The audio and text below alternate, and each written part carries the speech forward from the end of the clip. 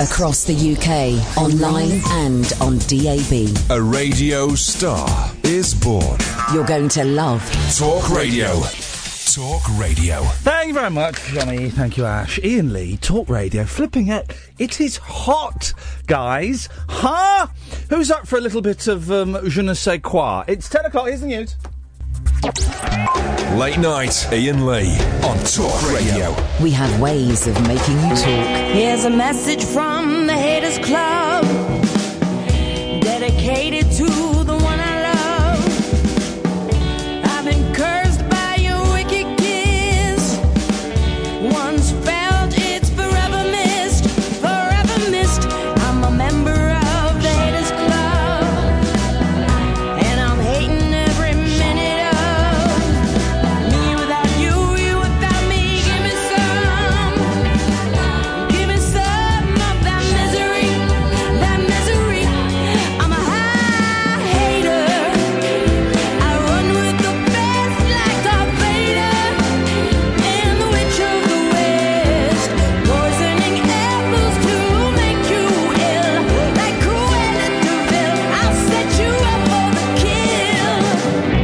It's such a twisted state of bliss, indulging in such hatefulness. I just need a prequel to redeem my evil, 'cause I wasn't always like this, like this.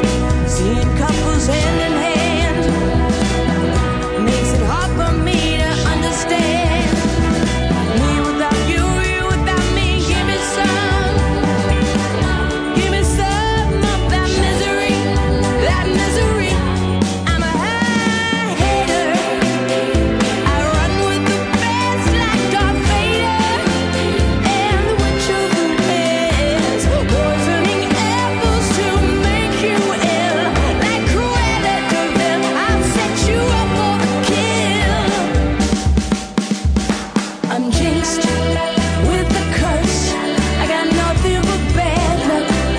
Could I be superstitious? Don't blink, cross my heart, hope to die. Why's your love so vicious, vicious, vicious, vicious? I'm a high hater. I run with the best like Darth Vader and the Witch of the West, poisoning apples to make you ill, like Cruella de Vil. I'll set you up for the kill. Hater. I run with the best like Darth Vader and the Witch of the West, poisoning apples to make you ill, like Cruella de Vil. I'll set you up for the kill.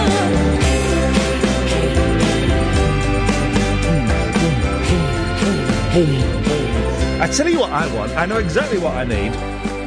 I need, oh, do go away.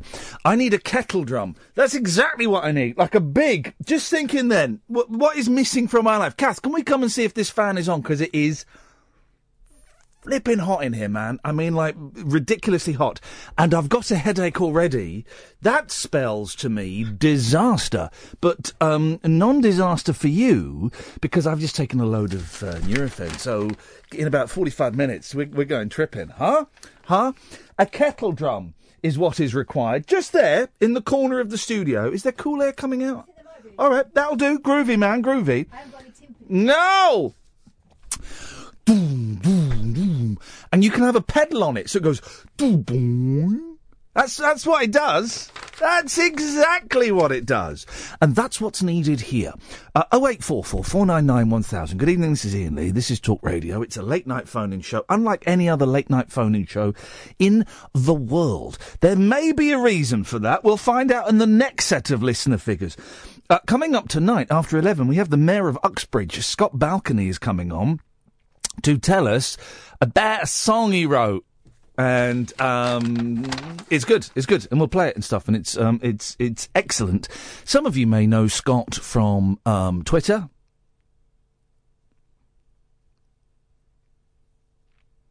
So that's good.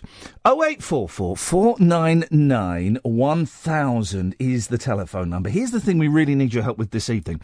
On Monday, Catherine and I have to go and give a talk to some radio bigwigs. Imagine people who think they're so important that they label themselves as radio bigwigs. They may not label themselves as...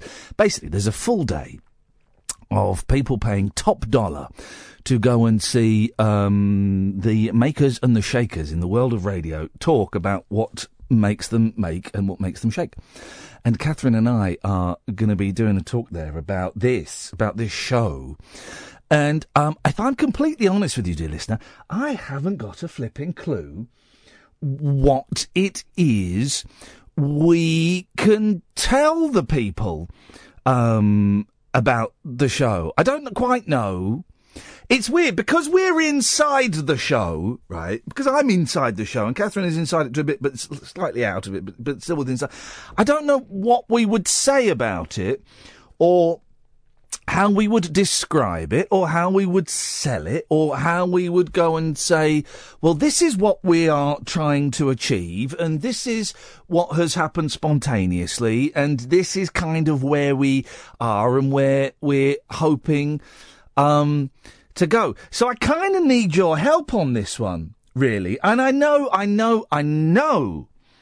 we're not getting paid either. So you're not getting paid. We're not getting paid. No one's getting paid. Someone's getting paid. Oh, hang on a second. So I guess what I need from you, and I don't mean this in a blowing smoke up my anus way, which is how the Edwardians used to see if people was dead, the Victorians, the Stuarts. Very strange family. I'm glad when they moved. They would literally blow smoke up someone's anus. I can think of worse ways to spend a weekend if I'm completely honest about it. But I don't want you to go, hey, well, man, your show's great, man, and, we're loving the vibe. Bum bellows, someone has used on Periscope. Yes, your actual bum bellows. You can, bellows for fires. I had bellows once, because when we moved into a flat that had a fire, we bought a nice coal scuttle and some bellows. You don't really need bellows. You can just waft it with a bit of newspaper. Or blow.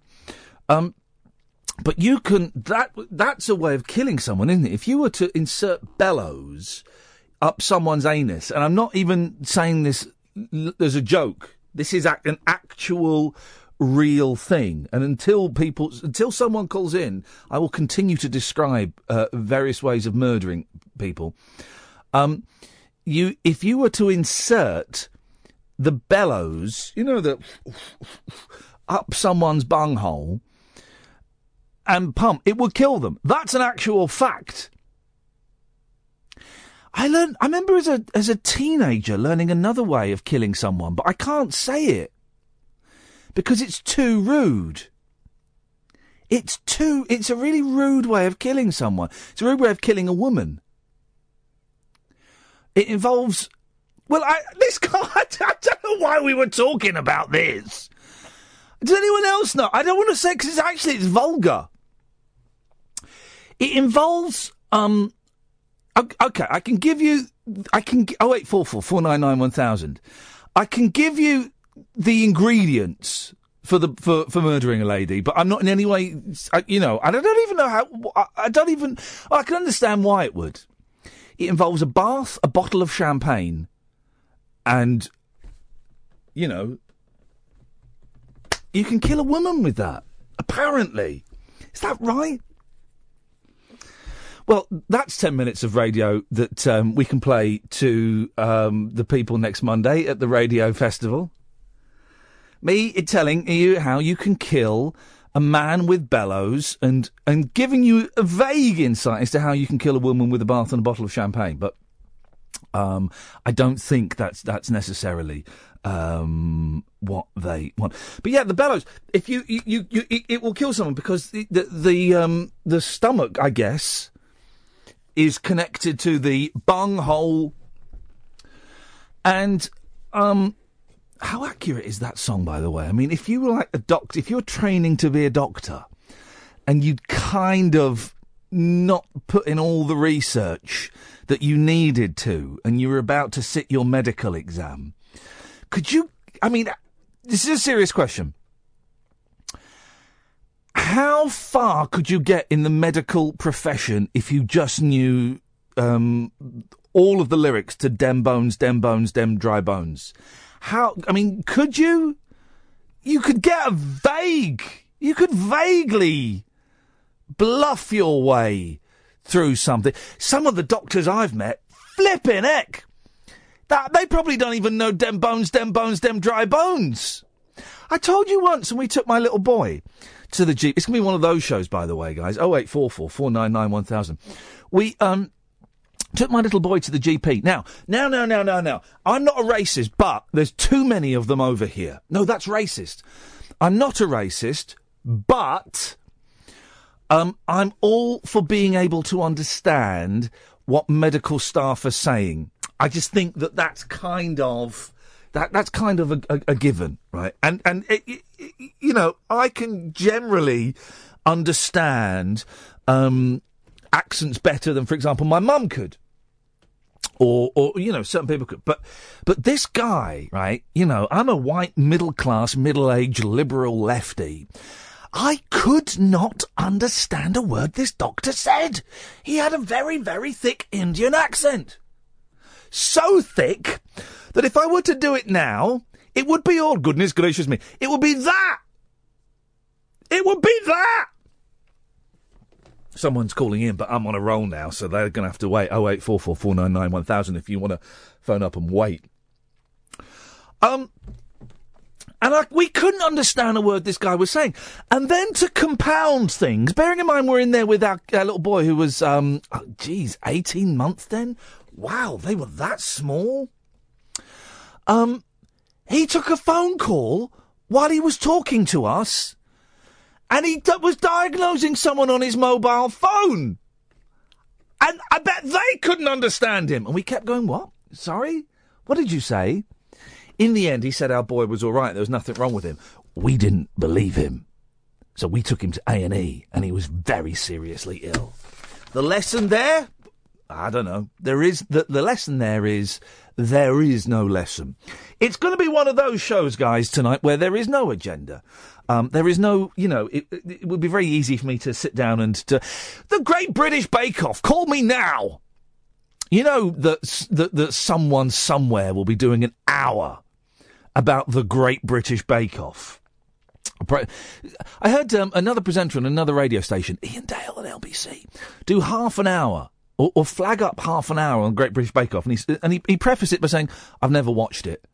But then why are you talking about it for? I've never watched it, so I'm not going to throw it out there.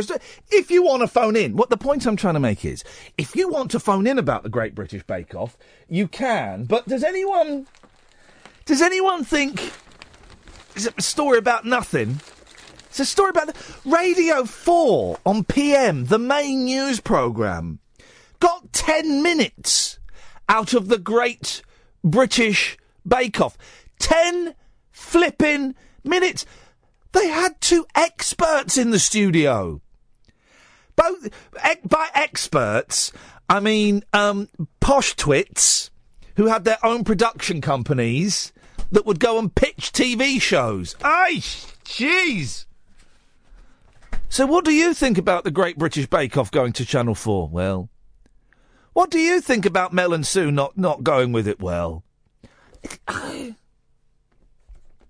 here's the thing, right? And one thing about the Great British Bake Off, which I've never seen, but if Paul Hollywood doesn't jump ship, won't we all think he's that slimy little SH1T we thought when he dumped his wife to go out with that Chinese girl from America? You remember that? He went out with a Chinese girl from... Oh, Paul Hollywood's big in America, so he's dumped his wife and he's gone out with a hot Asian girl. Oh, no, the career in Hollywood and America hasn't worked out. The Asian girl's dumped him and he's got to come back begging to his wife. And we kind of, at the time, we thought, yeah, chancer. SH1T. But she forgave him. And if his wife was able to forgive him, then I think us as a nation could forgive him. But if he jumps ship and follows the money to Channel 4, then I'm afraid he's back on I'm going to say it, the shitty scale. He's back there. He's back on there, I think. Julie, I'll come to you in a second. 0844 499 1000. I'm Iain Lee. This is Talk Radio. Late night conversation worth losing sleep over. Iain Lee. On air and off the leash. On Talk Radio. We have ways of making you talk. 0844 499 1000. The point I was trying to make, and we're all a little bit discombobulated, primarily because of the heat, primarily because I have a stinking headache, primarily because I've had a really, let's just say, not the best day. Shall we say that? Okay, good. So my head is a little bit all over the shop, but the point I'm trying to make is, you can call in about the Great British Bake Off, of course you can. But this isn't one of those shows where we sit here and go, well, this is what we're talking about tonight. Please call in about these things. It's a little bit more, it's significantly more freeform than that. I will sit here and I will chat nonsense, and I will talk about my day, and I will look through some of the papers and pick out some stories and stuff, and you can call in about literally anything you want. What have we discussed in the first 20 minutes? Great British Bake Off, which I didn't really want to talk about, but I found myself sucked into it, and murder. It's not a bad start for the show, is it? It's not a bad start for the show. Julie's on the line. Good evening, Julie. Hip, hip, hip. Hip, hip, hip, Julie. Well done. We've been letting the hip, hip, hip slip, slip, slip, and it's time to bring it back. So well done, Julie. Thank you. You wanted people to call in to help you say what the show is all about. Oh, yeah. Now, the ident on the advert says it's intelligent, organic talking. Well, that means literally nothing, doesn't it? Right? But the only thing is, I can only tell you what it means to me. Okay, and because when I was on hold, the more I'm waiting there, the more I'm thinking, what I'm going to say sounds ridiculous. Yeah. But I don't care. For me, your show is a sanctuary from my life, but about life. Oh. So it's representative of everything in life. Sometimes it's sad and painful, and sometimes it's just silly and nice, and I enjoy all aspects of it because it's so varied. So you can have Nigel singing his Miley Cyrus, and then you can say about how you're feeling suicidal. Yes. And I enjoy is the wrong word, but I value all parts of it. I get your me talking about feeling suicidal. That kills the vibe quite a bit sometimes. That vibe gets killed as soon as you bring out the S word. But it's important because it's part of what other people, certainly what other people feel and experience, including myself. So I like it because it's representative of life, but actually away from my life. I worry as well. Did that make sense? It did make sense, and I appreciate it. And I mentioned feeling suicidal yesterday after we talked about it on the show yesterday about the car crash. And I was thinking about that yesterday, and I worry that by me saying that, because I did genuinely, for half an hour, I lived in a world, right, on Thursday, where I was going to go home and get some rope and go to the woods. Genuinely lived in a world where that was going to happen, right? But I'm also aware that by talking about it in that way, that some people will not. This is really difficult to express, isn't it? That some people will think I'm talking about it in the sense that people go, "Oh, everything's so rubbish, I want to kill myself." Do you know what I mean? In that, when actually, I wanted to kill myself. I know, but conversely, there's a great amount of people like myself who, and I know exactly the place that you were at. Yeah. So I think for as much as you could say there's people who don't get it, there are the same amount, if not more people, who absolutely do get it and really value and appreciate honest talking about things which maybe are not comfortable. But yesterday there was also kind of talk about, there was the discussion with the missing boy. The film who took Johnny, yeah. Which was interesting to know, and I'd missed that because I've been away not listening to the show, and I really missed the show. So I've looked that up, and it was interesting and intelligent. But then there's the remix of you and the Miley Cyrus and Nige, and for me it just provides a mixture of what is essential about life. So it's messy, it's uncomfortable, it's funny, it's silly, but there's poignant parts, and that's how I feel about it. Where have you been that meant you couldn't listen to us? What the hell's going on? What the hell is going on with you, Julie? I know. I thought we had a deal. I know, we did. No, I know. So No, I'm of course I'm teasing, but bloody hell, what was going on with you, woman? I know, right? It was. What was it? There was a day. It was a day this weekend, wasn't it? Was it World Suicide Prevention Day or something? And these days always make me feel a little bit. You know, we have a day, but I did think about getting someone on to kind of talk about it, and then I thought, oh no, that's a little bit. Because I struggle with days. You know, we get these days. It's World Asthma Day, and it's World Gay Day, and there's a day for everything. It's Cancer Week. It's Cancer Week, and when we were at BBC Local Radio, I remember it being wasn't Cancer Week. It was like, it wasn't Spina Bifida Week. It was something week, right? And they were like, well, on Monday we've been on. Let's say it was Cancer Week. I'm just trying to no, it was Dementia Week. Dementia Week. Uh-huh. Well, on Monday we could get a nurse. You could get a nurse in on your show, and then Tuesday we've got a gentleman who's been diagnosed with dementia, and he could come in, but he has to have his wife in view, otherwise he starts to panic. And I was going, well, but that's too gauche. That's exactly the same as saying Great British Bake Off. It doesn't matter whether the cause is valid or not. I far prefer for something to be mentioned, like when you got Matt Hagen and. Things like that. I'd much prefer it to not be that, because everyone else is going to be covering it. And that's what I said about it being a sanctuary, is because I don't want to hear about things that I can see anywhere else. I want it to be a slice of something organic, that's not on everything. Organic, because you know here's the thing, right? You know, it's a lazy radio show. All right, let me rephrase that. I perceive it to be a lazy radio show if the presenter is getting a feature out of it being, you know, a National Blind and Deaf Dog Day, right? And also B, if they're going, well, did you know, on this day in 1736, the first ever pair of glasses was worn. It's absolutely right. So, send us your pictures of you wearing glasses. Hashtag Glasses Day. And the reason I consider that to be lazy, because there are magazines, actually I don't know if the magazine is still going, I know there was, but there are websites that you can subscribe to that will send you a long list every day on this day in history. Yeah. And also, so they'll be on this day in history, and they'll have like 20 things. They'll have celebrity birthdays, and they'll all that. I just think. And also using the public saying, phone in with your hilarious glasses stories. Yeah, it's just. What would your life be? Well, actually, you know, it's not a bad phone in. Phone in with your hilarious glasses story, or let us know what your life would be like without glasses. And it is, but not on National Glasses Day. I used to wear glasses, right? I've only ever half told this story. I'm going to full tell this story. I for a while went through a period of wearing glasses, right, when I was reading and watching telly and stuff, right? And here's the thing, Julie. Let's be honest, I may have in the past smoked a little bit of weed. I may have done that. Mm-hmm. As soon as I stopped, I don't do anything now. I don't drink or drug or anything like that.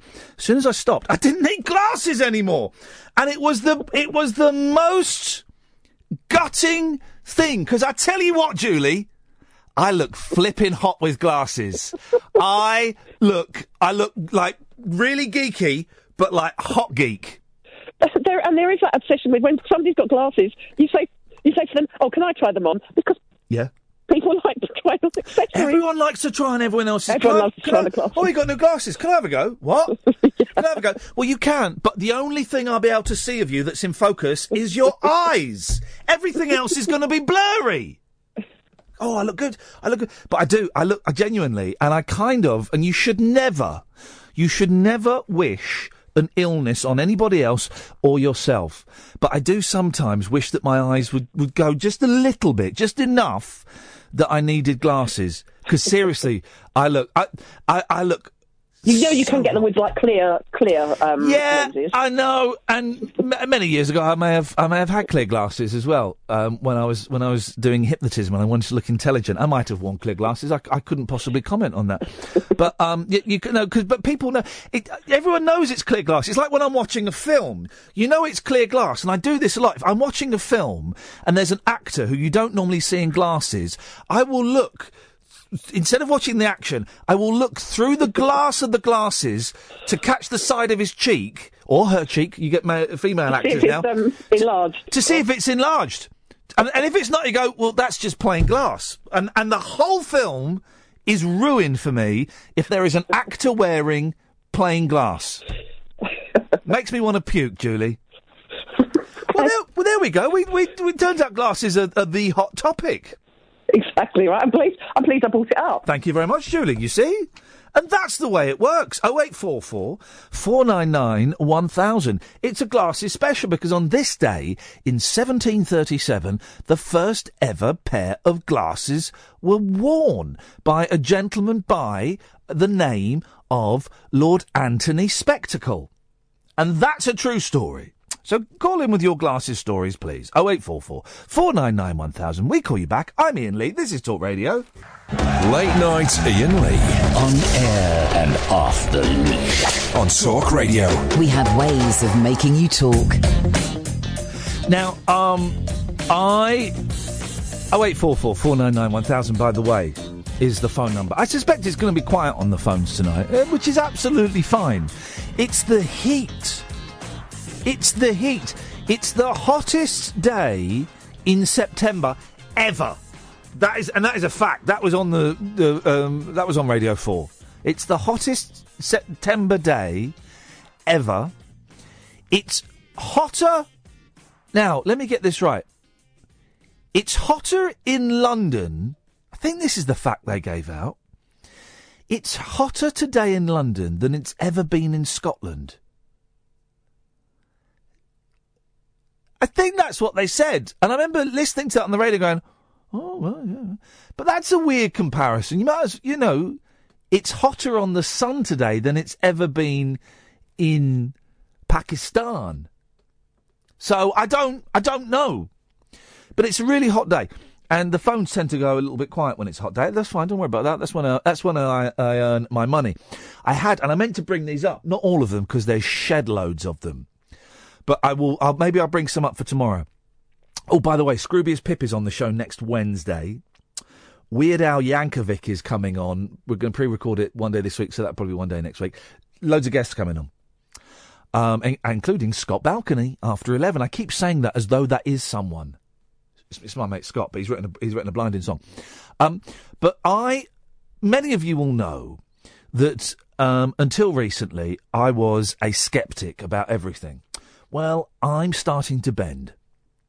I am starting to bend and to open because I am now coming around to the idea that maybe there are other things that we... don't store it then. I'm coming around to the way of thinking that there may be other things to this universe of which we know very, very little. And to do this research, I recently bought, for about 25 quid, I bought 5 volumes, like in folders, 5 volumes of the Unexplained magazine from the early 80s. Remember that? Well, even better than that, last week, for £4.50 on eBay, I bought all of the Unexplained, 13 volumes of the Unexplained magazine. £4.50. And it's that big a pile. If you're watching on Periscope, it's that big a pile right up there. And I went and collected it today, so I had to drive to Croydon. Boy, oh boy. Now, this show is meant to be celebratory. And 0844 499 1000. Paul, Katia, I'll come to you in a second. It's meant to be celebratory and embracing everything. But there's very little to celebrate about Croydon. Hey! The Fairfield Halls, Croydon. That's nice.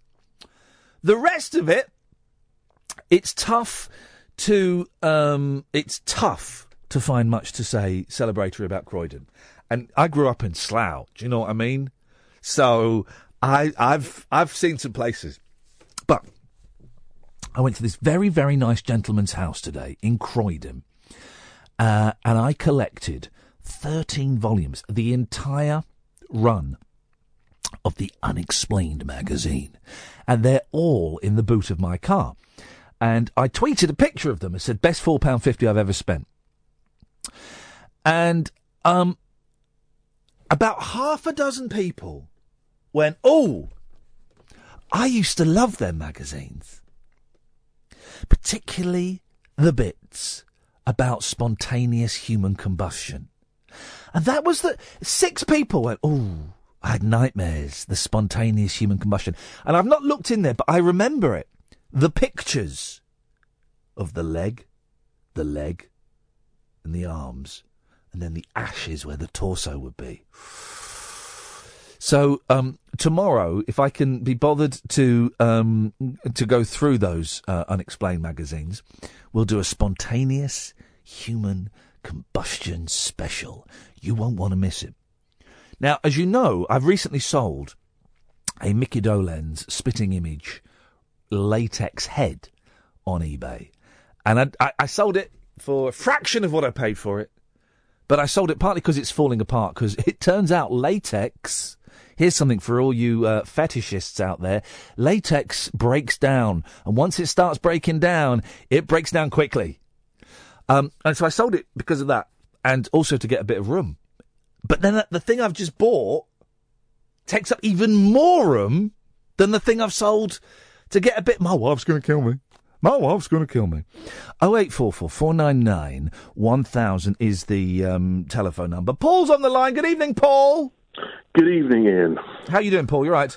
I'm very well. I'm once again working away. It's the one night of the week that my wife won't kill me because I can ring you because I'm staying in an apartment and I'm nowhere near her. Oh. So I can listen to the whole show. It's delightful. What do you... Is it your apartment? You own an extra apartment that's separate from your house? No, I don't stay in hotels. I stay in apartments. Oh. Well, hang on, what does that... Is that... So what? But that's like a posh hotel room? Yeah, well, it's a posh hotel room with the kitchen and everything built in, with a fridge and an oven, so you can cook your own food, listen to your own radio, do what you like. It's great. Have you not picked up on this? Every city in the UK has apartments now. For the same price as a hotel room, you can move into a house. Whose house? Okay, that's confusing. No, it's. I'm not playing cute here. I genuinely don't know what you're talking about, and I do from time to time stay in hotels around every city in this country. Are you kidding? Okay, so I no longer look for hotels when I go to stay, which I do most weeks. Yeah. But don't stay in hotels. Look for go on Booking.com or other blah blah blah available. Don't look for hotels, filter it for apartments, and you can get an apartment room rather than a hotel room, which essentially gives you a one-bedroom flat for the night. And how much dollar are you slapping down for that? How much dollar are you slapping down? How much dollar are you slapping down, Paul? I don't wish to brag, but I'm currently looking over the skyline of Nottingham, and the princely sum of £125 Whoa! has changed hands. That's quite expensive. That's an expensive hotel room. No, it's not. What hotels do you stay in? I stay in absolute dives. Is that for one night? That's why you... Yeah. Oh, no, I would get very uncomfortable at spending more than £65 a night. Yeah, but that's why you can afford to drive around in a Volkswagen Polo. well, if they fix it, if they ever fix it. So I've got a hire car, right? Well, my car is being repaired. Although the accident was last Thursday. Even get me started on this one. Jesus, the accident was last Thursday, and the car's being collected. Whoa, what accident? Oh, I smashed my car up, mate. Oh, yeah. You usually just dent it. What have you done this time? Oh, I really went for it this time. I rammed into the back of a car. My fault totally. And what a lovely gentleman it was I rammed into the back of. But the accident was last Thursday. The car is being collected by the garage, the insurance company recommend, next Monday. Which is helpful. So I've had to hire a hire car until then. But the hire car I've got, right, it's a Renault, or as the congestion charge people say when you phone them up, a Renault. And it doesn't have keys. It has one of those cards. And see, that's how you guys get around. You see, the rest of us used to have keys. Well, yeah, no. Well, it's only when I bought this car about 3 months ago that I had a zapper to open the door. Up until then, I had to put the key in to turn it. But it doesn't have a key. It has a card, and you put this card in a slot, and then you press a start button, and you press the brake, and it starts the car up. It's like voodoo. Yeah, but it's also... They've created a solution to a problem that didn't exist. Yeah! You used to do one motion, and now you have to do 2 or 3. Yeah, exactly! That's not progress. And of course, every time I get out of the car, I go for the key. It's not there. So I pull the card out. But pulling the card out doesn't stop the car. You've got to press the stop button. So I was in the house for an hour the other day, and I came back and the car was still going. It's ridiculous. Bloody Renaults. Okay. Anyway, I'm Paul. I'm glad I mentioned it. Anyway, listen to your fancy 125 quid a night apartment. Yeah, go on. Oh, come on. Where do you stay then for less than that? Oh, I go on those websites where you can just click on the... I mean, yeah, that's where I got this from. I go on Expedia and go for... I mean, you can get a Premiere in for 65 quid. Yes, you can. Yes, you can. All I need is a bed and a shower. Bish, bishy, bashy, boshy. If there's a buffet breakfast, that's a bonus, but I'm not going to fuss about that. Okay, well, I might get to the room slightly earlier in the day than you do, and need to do some work, and not want to go down to eat and just work. Yes. Oh, I don't eat in the hotel. I will get. Quite often, the thing I love doing is getting a pizza delivered to the hotel. Here we go. So what's a pizza cost? Wow, there's a question. I know 12. Let's say 12. Let's say all in pizza and delivered. I don't think so. Come on. I can tell you exactly what it costs me. Creeping up, Ian. Costs are creeping up. I tell you what. If I get pizza and I get potato wedgies, it's about 21 quid. It's not that extravagant, is it? No, it's not. It's not. And if it's on a Tuesday, 2 for 1 Tuesday, then that's breakfast as well. You see, always thinking. But what's breakfast? Pizza. Cold pizza. If you've gone for a 2 for 1 Tuesday, cold pizza. Okay, you win. Yeah, I do win. I'm the best. Hats off. Actually forgot why I rang as well now. Well, Angelos, we've upset Angelos at Pithibamu. I don't know if you say his name. He's saying, I'll do his voice. Talking about motors and hotel rooms, for crying out loud. That's his voice. He's been trolling me. Him and Barry from Watford are going out on a tour, right? And from what I've heard, the rehearsals have been atrocious. And they keep begging me, Ian, please come and be our opening act. Please come and be our opening act and save us. Because the rehearsals are so poor, we need a strong opening act to give us every chance of success. And I keep saying, guys, if I'm free, I might pop along and help you out. But I'm a busy man. I've got a job. Do you know what? You could give them some good advice to those guys. Oh, good. Don't do a show. You're ex-pony. Seriously, have they considered doing a podcast? Not individually, but together. That might get some listeners. You would know about that. Yeah, I would know about that. Give them some advice. Guys, if you're not doing a podcast, they may be doing one together already. I don't know. I know very little about them. I doubt it. Do a podcast. There we go. Did we get to the point of your call, Paul?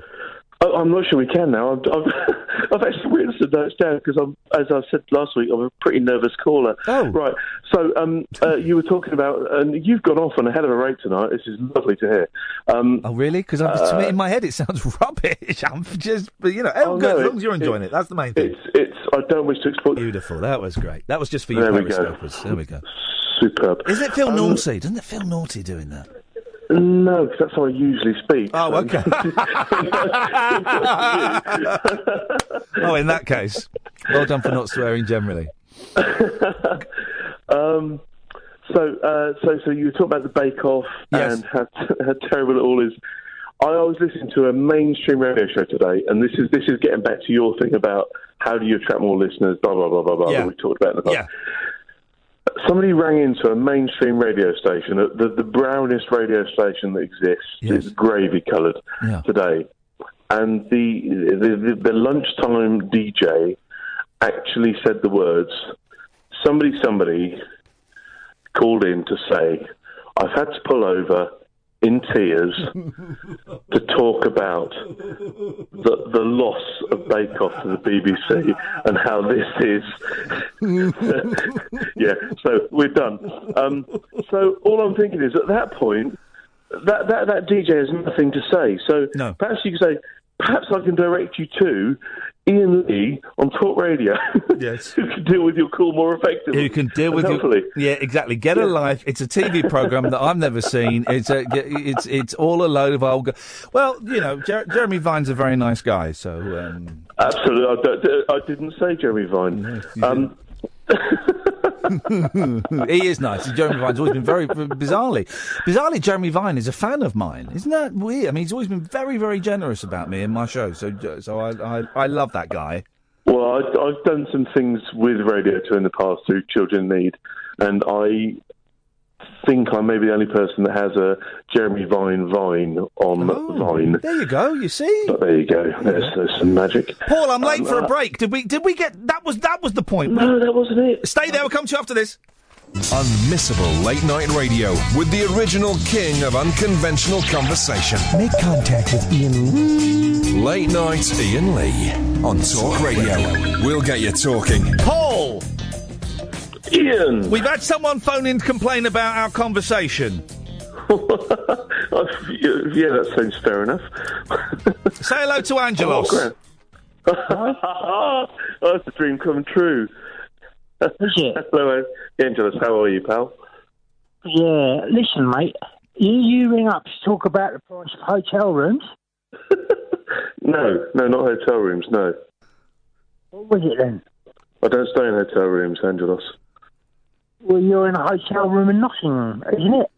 No, I'm in an apartment. Get with the programme, pal. Come on. What apartment? An apartment. What apartment is it? An Do you apartment. own it? No, I borrowed it for the night. What are you doing in there?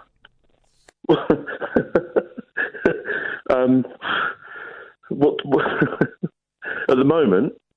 Yeah. Yeah, at the moment I'm just gazing out the balcony view over the Nottingham skyline. What, are you on holiday? It does feel like that. It really does feel like that. You go to Nottingham on your holiday and stay near the apartment? Angelos, sorry, it sounds like you've got, I don't know, a sausage or something in your mouth. I've got a sausage, actually, yes. I've got a very long one. Listen, mate. Harry there? No, he's not here. Yeah. Okay. Why, Angelos, are you looking for your mum? Is that why you're calling, Paul? Did you see if she's there? I'm calling because I know she's there. Angelos, your signal's breaking up. Your phone... What's going on? Your phone is breaking up.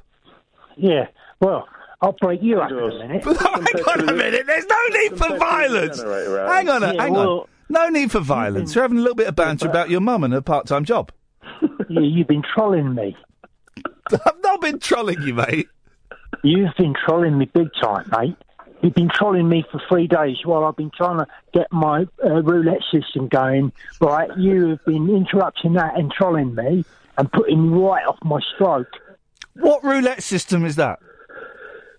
I've been working on my roulette system. Oh yeah, how's it going? Probably up to about 23. Oh, you think I'm going to tell you my roulette system? Well, just explain the base. Don't give us the specifics. Obviously, that would be crazy. But just give us the basics of how it works. Well, you go in the roulette room, right, and you sit there. You do what? And you sit there, and you get all your discs, okay, and then you sit there, and then you watch the circle go around, right, and the roulette wheel on it. The roulette wheel. Yeah. Yeah. Yeah, with the numbers on, and then there's the ball on it. Yeah. Right, and then the ball goes on them numbers, okay? Yeah, I know how roulette works. I just wondered what your system was for getting money out of it. I'm going to tell you it. Right. You listening, Katya? Yeah. Okay, listen, Katya. Right, and then the ball goes on them numbers, right? And then you wait until a ball has gone on every number on the wheel, and that could take a few days, so you need to take some sandwiches, okay? Right? And then when there is one more number the ball hasn't been on, you just keep sticking your money on that number, and eventually it will come up, and you'll probably clean the house out. What?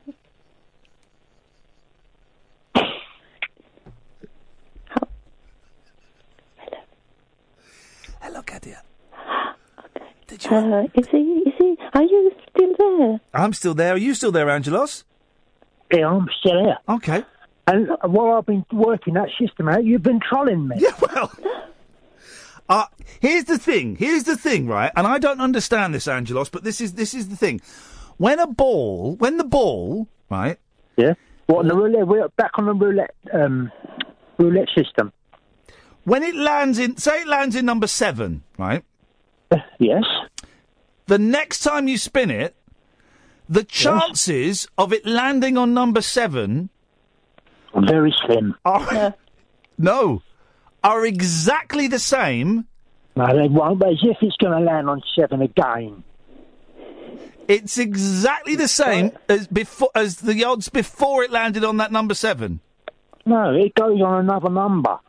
Well, there's loads of numbers on that wheel. It's not going to go on it again. Well, not for ages. No, it doesn't take it in turns. So it does. You go through all the numbers, and then you're left with one number that it ain't been on for ages, and then you stick all your money on that, and then eventually you'll have it off. Huh? Okay. Have you ever been to a casino, Angelos? Yeah. Okay. I've been there. And you've played roulette, yeah? No, I don't play it. I'm working on my system. Not a mug. How are rehearsals for the show going, Angelos? I've heard it's pretty hard work for the audience. Yeah, it's dismal. It's like wading through treacle, really, at the moment. And yet it's billed as a comedy show, isn't it?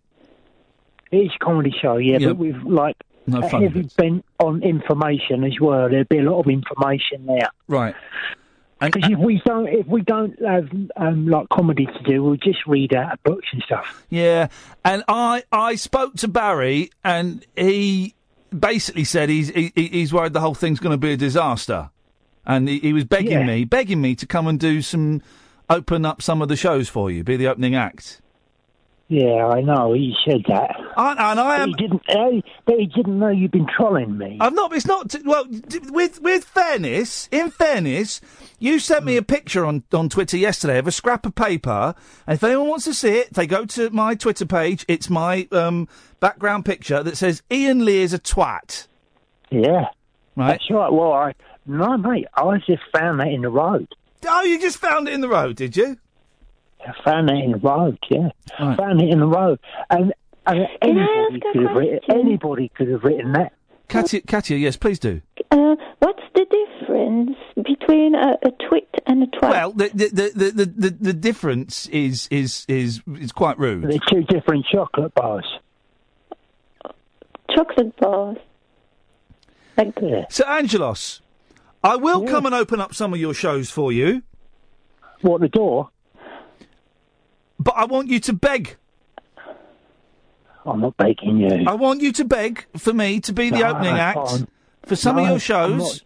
I'm not doing it. I'm not doing it. Well, then I won't come and help you out, mate. I won't come and help those venues where the ticket sales have been sluggish, and people will sit through your treacle show, and you probably be suicides after it. All right. Well, I know for a fact on them nights when the ticket sales are very sluggish, you've got nothing else to do. Right. So you might as well come down there. Well, if you beg me, I will. I'm not begging you. You'll have nothing else to do, and you'll go. All right, I'll go down there, and I'll do your dance or whatever it is you want to do. So it is a dance, yeah. Street dance. I know. I want you to do some magic as well. Yeah, do some street dance and some magic. That's the act. Yeah, okay. Well, that's good. Well, That's if you beg me, if you say, I'm not begging you. well, then I'm not doing it. I'll sit at home and watch. Well, then I'm not begging telly. you. Well, then I'm not doing it. In that case, I'm not going to beg you for it. In that case, this conversation is over, and I wish your tour the very best of luck because you're going to need it. Thanks for calling. Before you go, who's your favourite actor?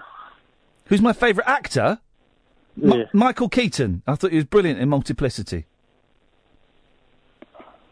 Oh, okay. Why are you asking? I don't know. What? Who's your favourite actor? Sid James, I thought. Who? Sid James. Who? Sid James. Sid Hans? So, Sid James. Sid Owen? Sid James. Sid Hans? No, Sid James with a... Sid James.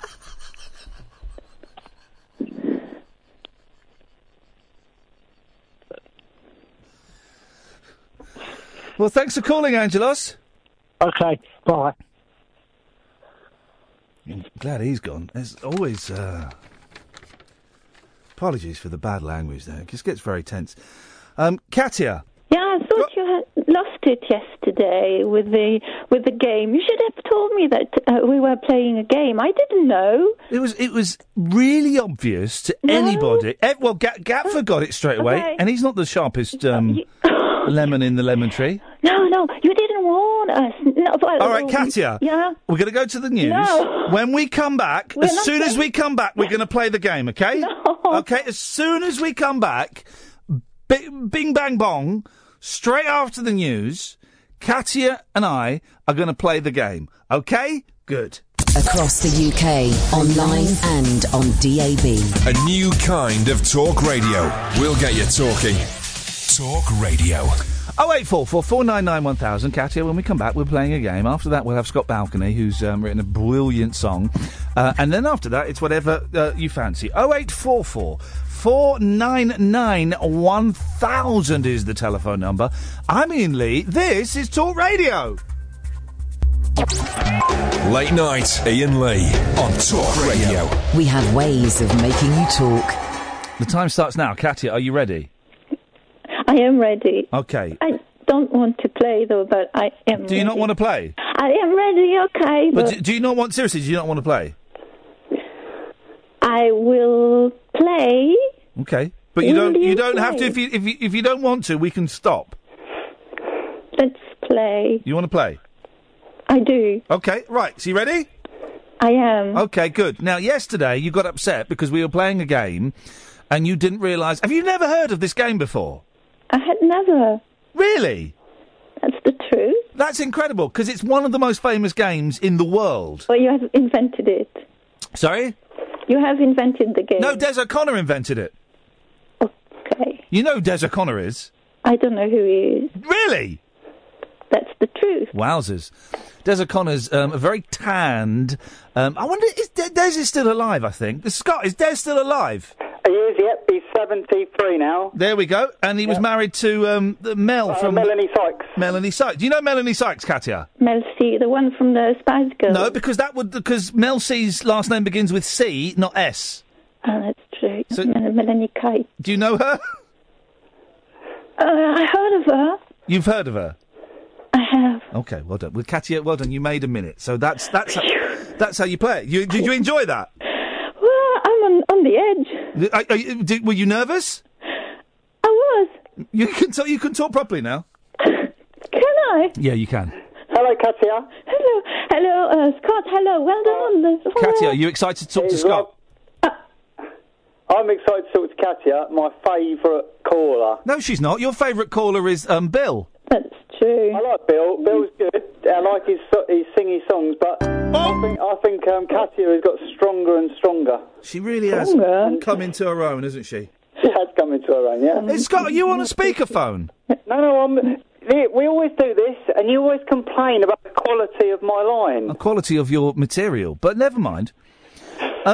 Well, Katia, we're on to the special guest part of the don't get rid of Katia. Get rid of me, and you talk to Katia, and I'll come back in a bit. No. Well, you stay there. No. No. Oh. Don't go. You're saving the club. No, I'll stay here, but you chat to Ian. I don't want to be rude. Well, no, because it's the first time that I talk to you, and I always, I listen to James O'Brien. Yeah, I'm always ringing James O'Brien. And he tweets to you, and he does. Oh, can we not? Let's not talk about that chancer because he's not here. You were talking about James O'Brien over WhatsApp today, weren't you, Ian? Were you? Was I? What were you saying about him again? I can't remember. I said... Listen, you've already ruined the chances of me getting Cat Stevens on the show. I feel terrible about that. Yeah. I genuinely... Because normally I'm quite... I'm quite... I play it cool, but I did... After that exchange, I did think, yeah, actually, that was...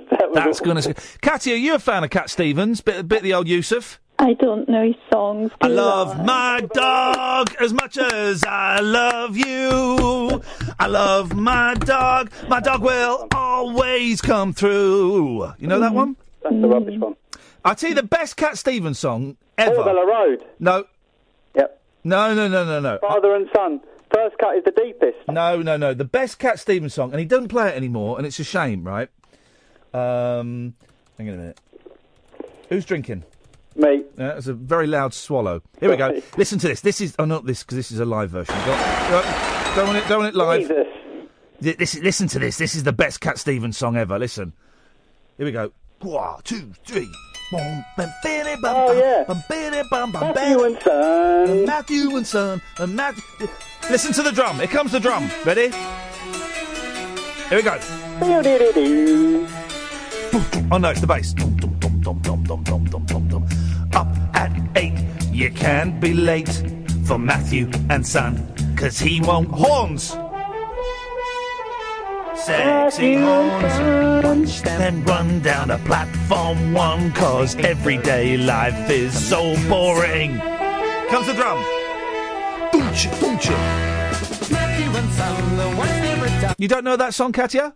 I heard it on Spaced.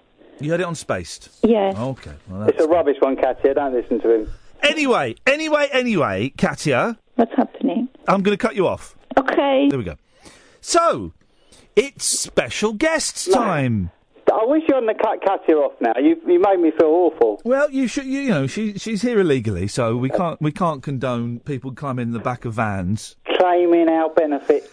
Coming over here, claiming our benefits, marrying our people called Roger, and stealing our gun engraving jobs. There is a gun engraver, drunk.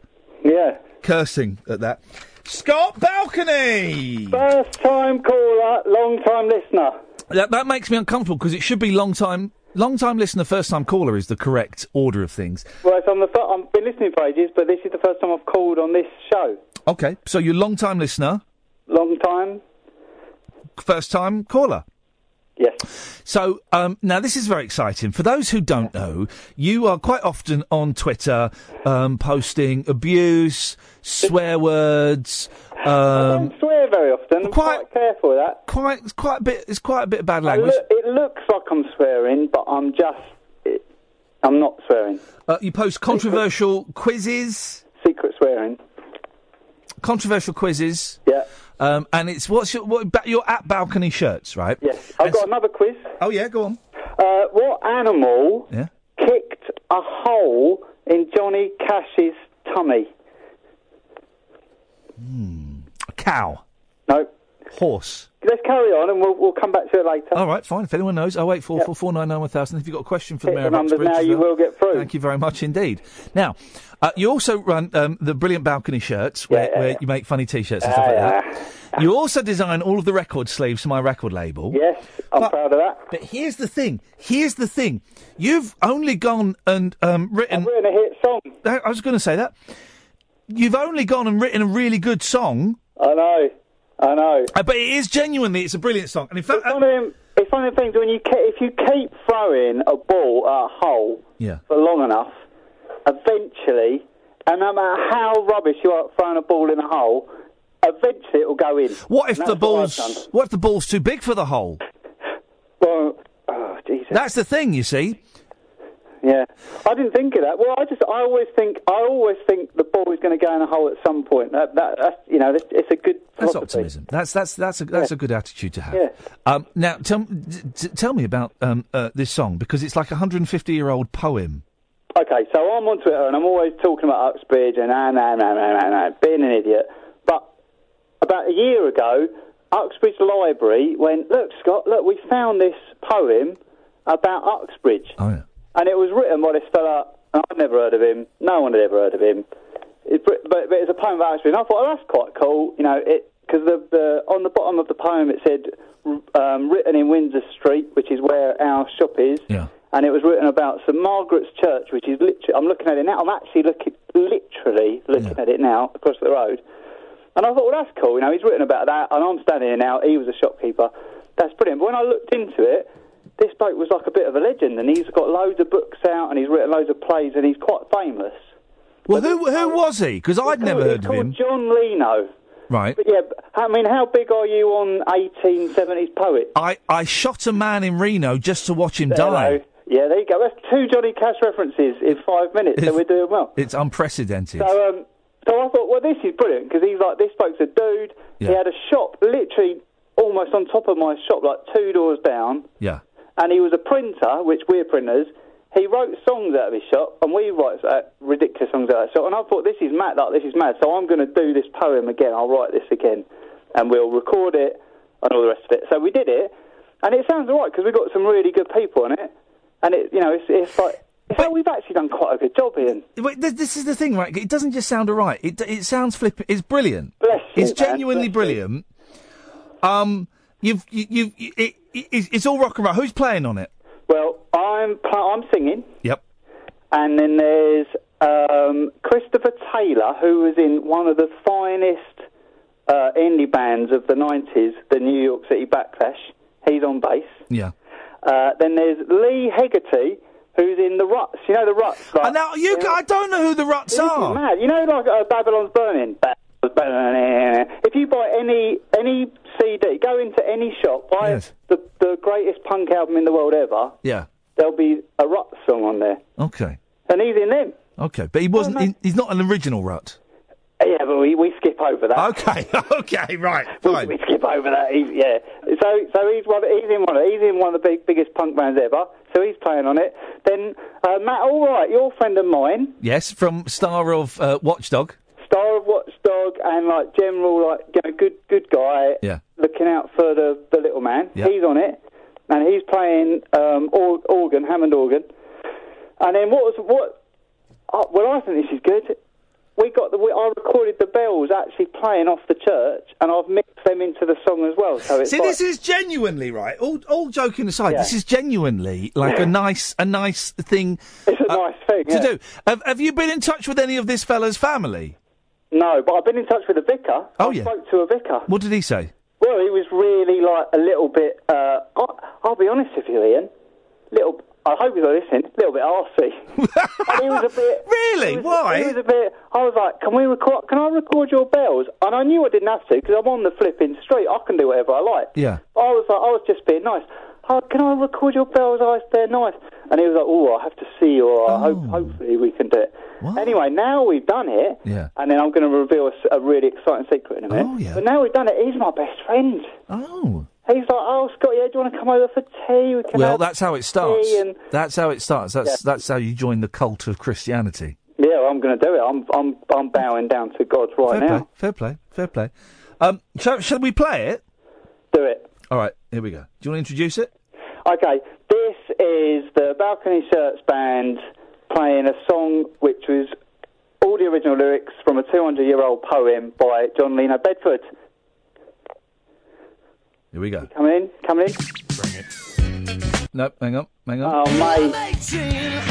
No, hang on. You always ruin it for me, don't you? No. Make out you're my friend, but you just try I'm to do make me look stupid. I'm not trying to make you look stupid. Hang on. Yeah. Play the next one. Go on. Okay. Yeah. Coldplay. Yeah.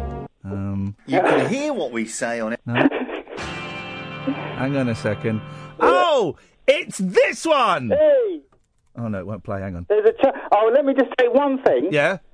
There's there's monks chanting at the beginning. I wanted to get a children's choir in. Yeah. But after the vicar had been a bit moody, I didn't want to go in and say, can I get the children to sing? So we just did it ourselves. Here we go. Oh, hang on. It's not playing. Here we go. Surgical dirges that splurge for the sake of this heavenly spade they call rock and roll.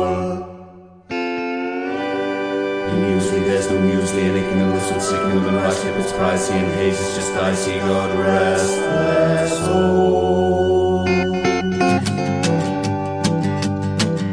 What years I squander from the first I wander from the gentle windings of the Coldstream shore.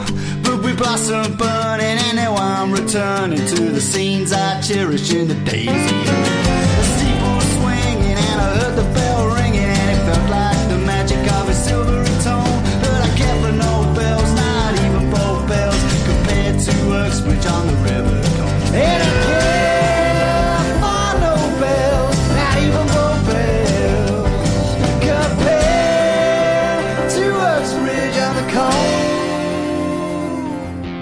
The bells surrounding our pleasant sounding, but no music ever works such spells. From the Cone on Uxbridge in my youth at Uxbridge, I've been filled with rapture by those old church bells. I heard a drink and each has got a date, but their music is a dismal groan. And those are Cowley where Doswell's Dowley, I'm not to Uxbridge on the river. And I can't find no bells, not even both bells, compared to Uxbridge on the Cone. The bells of Ivor aren't worth a fiver. Those are Simpson has so few charms for me. Well, I don't think there, where is rock there? And there's no sweet sound, and I just don't see. When it rains, Bruce and Margaret swing is feeling Johnny with the silvery tone. And those that stand well worth 50 per hand. Well, there is none like Uxbridge on the river Cone.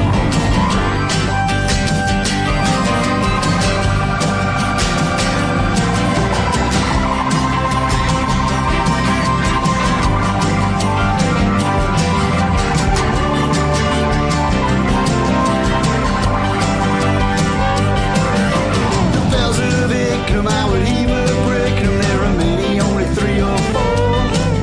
And those are Highland and Ira metal drill, and so haze and half will make a fierce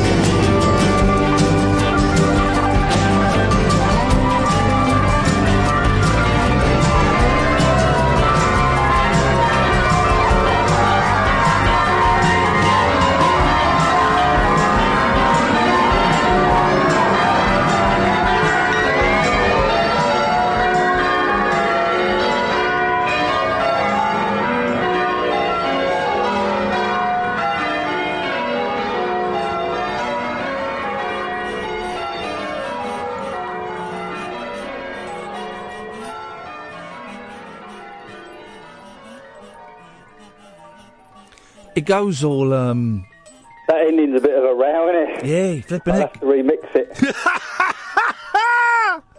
Oh, it's brilliant, man. It's just a bloke. It's a bloke dissing other towns' bells. It's a bloke sticking the boot into some other chap's bell. Can people buy it? No, it's all for free. It's all on YouTube. Oh yeah. I've got to put a thing in now because if you search for the bells on Uxbridge, yeah, people have already started putting their own versions of it up. Oh, unbelievable! What, covering your song? Find our one. Yeah. So because the hits go to our thing, and then we make the 0.0001 cents from YouTube. All right, well, tweet it. I'll retweet it at Balcony Shirts if people want to follow you. Nice one, Scott. It's brilliant, man.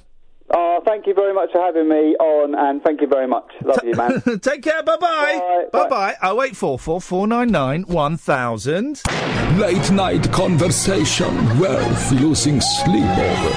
Iain Lee. On air and off the leash. On Talk Radio. We have ways of making you talk. I swear to God, it is boiling in this studio. The sweat is dripping off me. On the plus side of things, I just got my pre-sale. Isn't it hot? Isn't it hot? Don't put it on fan. Put it on cool. Put it on cool. My pre-sale code for come in, because I ain't got no phone calls. I get the vibe. Here's the vibe I get, Catherine, at the moment. That there ain't no one listening to this. Genuinely, it's not me being down. I genuinely get the vibe that no one's listening to this, and part of me does wonder. There we go. There's cool air coming out. Good. I can feel that. Part of me does wonder. Apart from banking a very, very hefty cheque every month. Not very hefty, but it's more than me. Well, more than you, more than one should get for sitting in a hot room for 3 hours a night. I do wonder if anyone's listening. Beyond a small, kind of hardcore. I'll tell you what we'll do next week. We'll do a new callers night, one night next week. We'll do that because that's always a call to arms. But I do wonder if anybody's listening. I wonder what the point of this is. And the point of sitting here and doing this. If if a tree falls in a forest, does it make any noise? Well, yeah, of course it does. But there ain't no one there to hear it, and that's the important thing. I think people are listening, but I think tonight they're just all a bit floppy. Oh, I'm not worried about the lack. It's not because of the lack of calls. That's part of it, but that's not that's not the thing.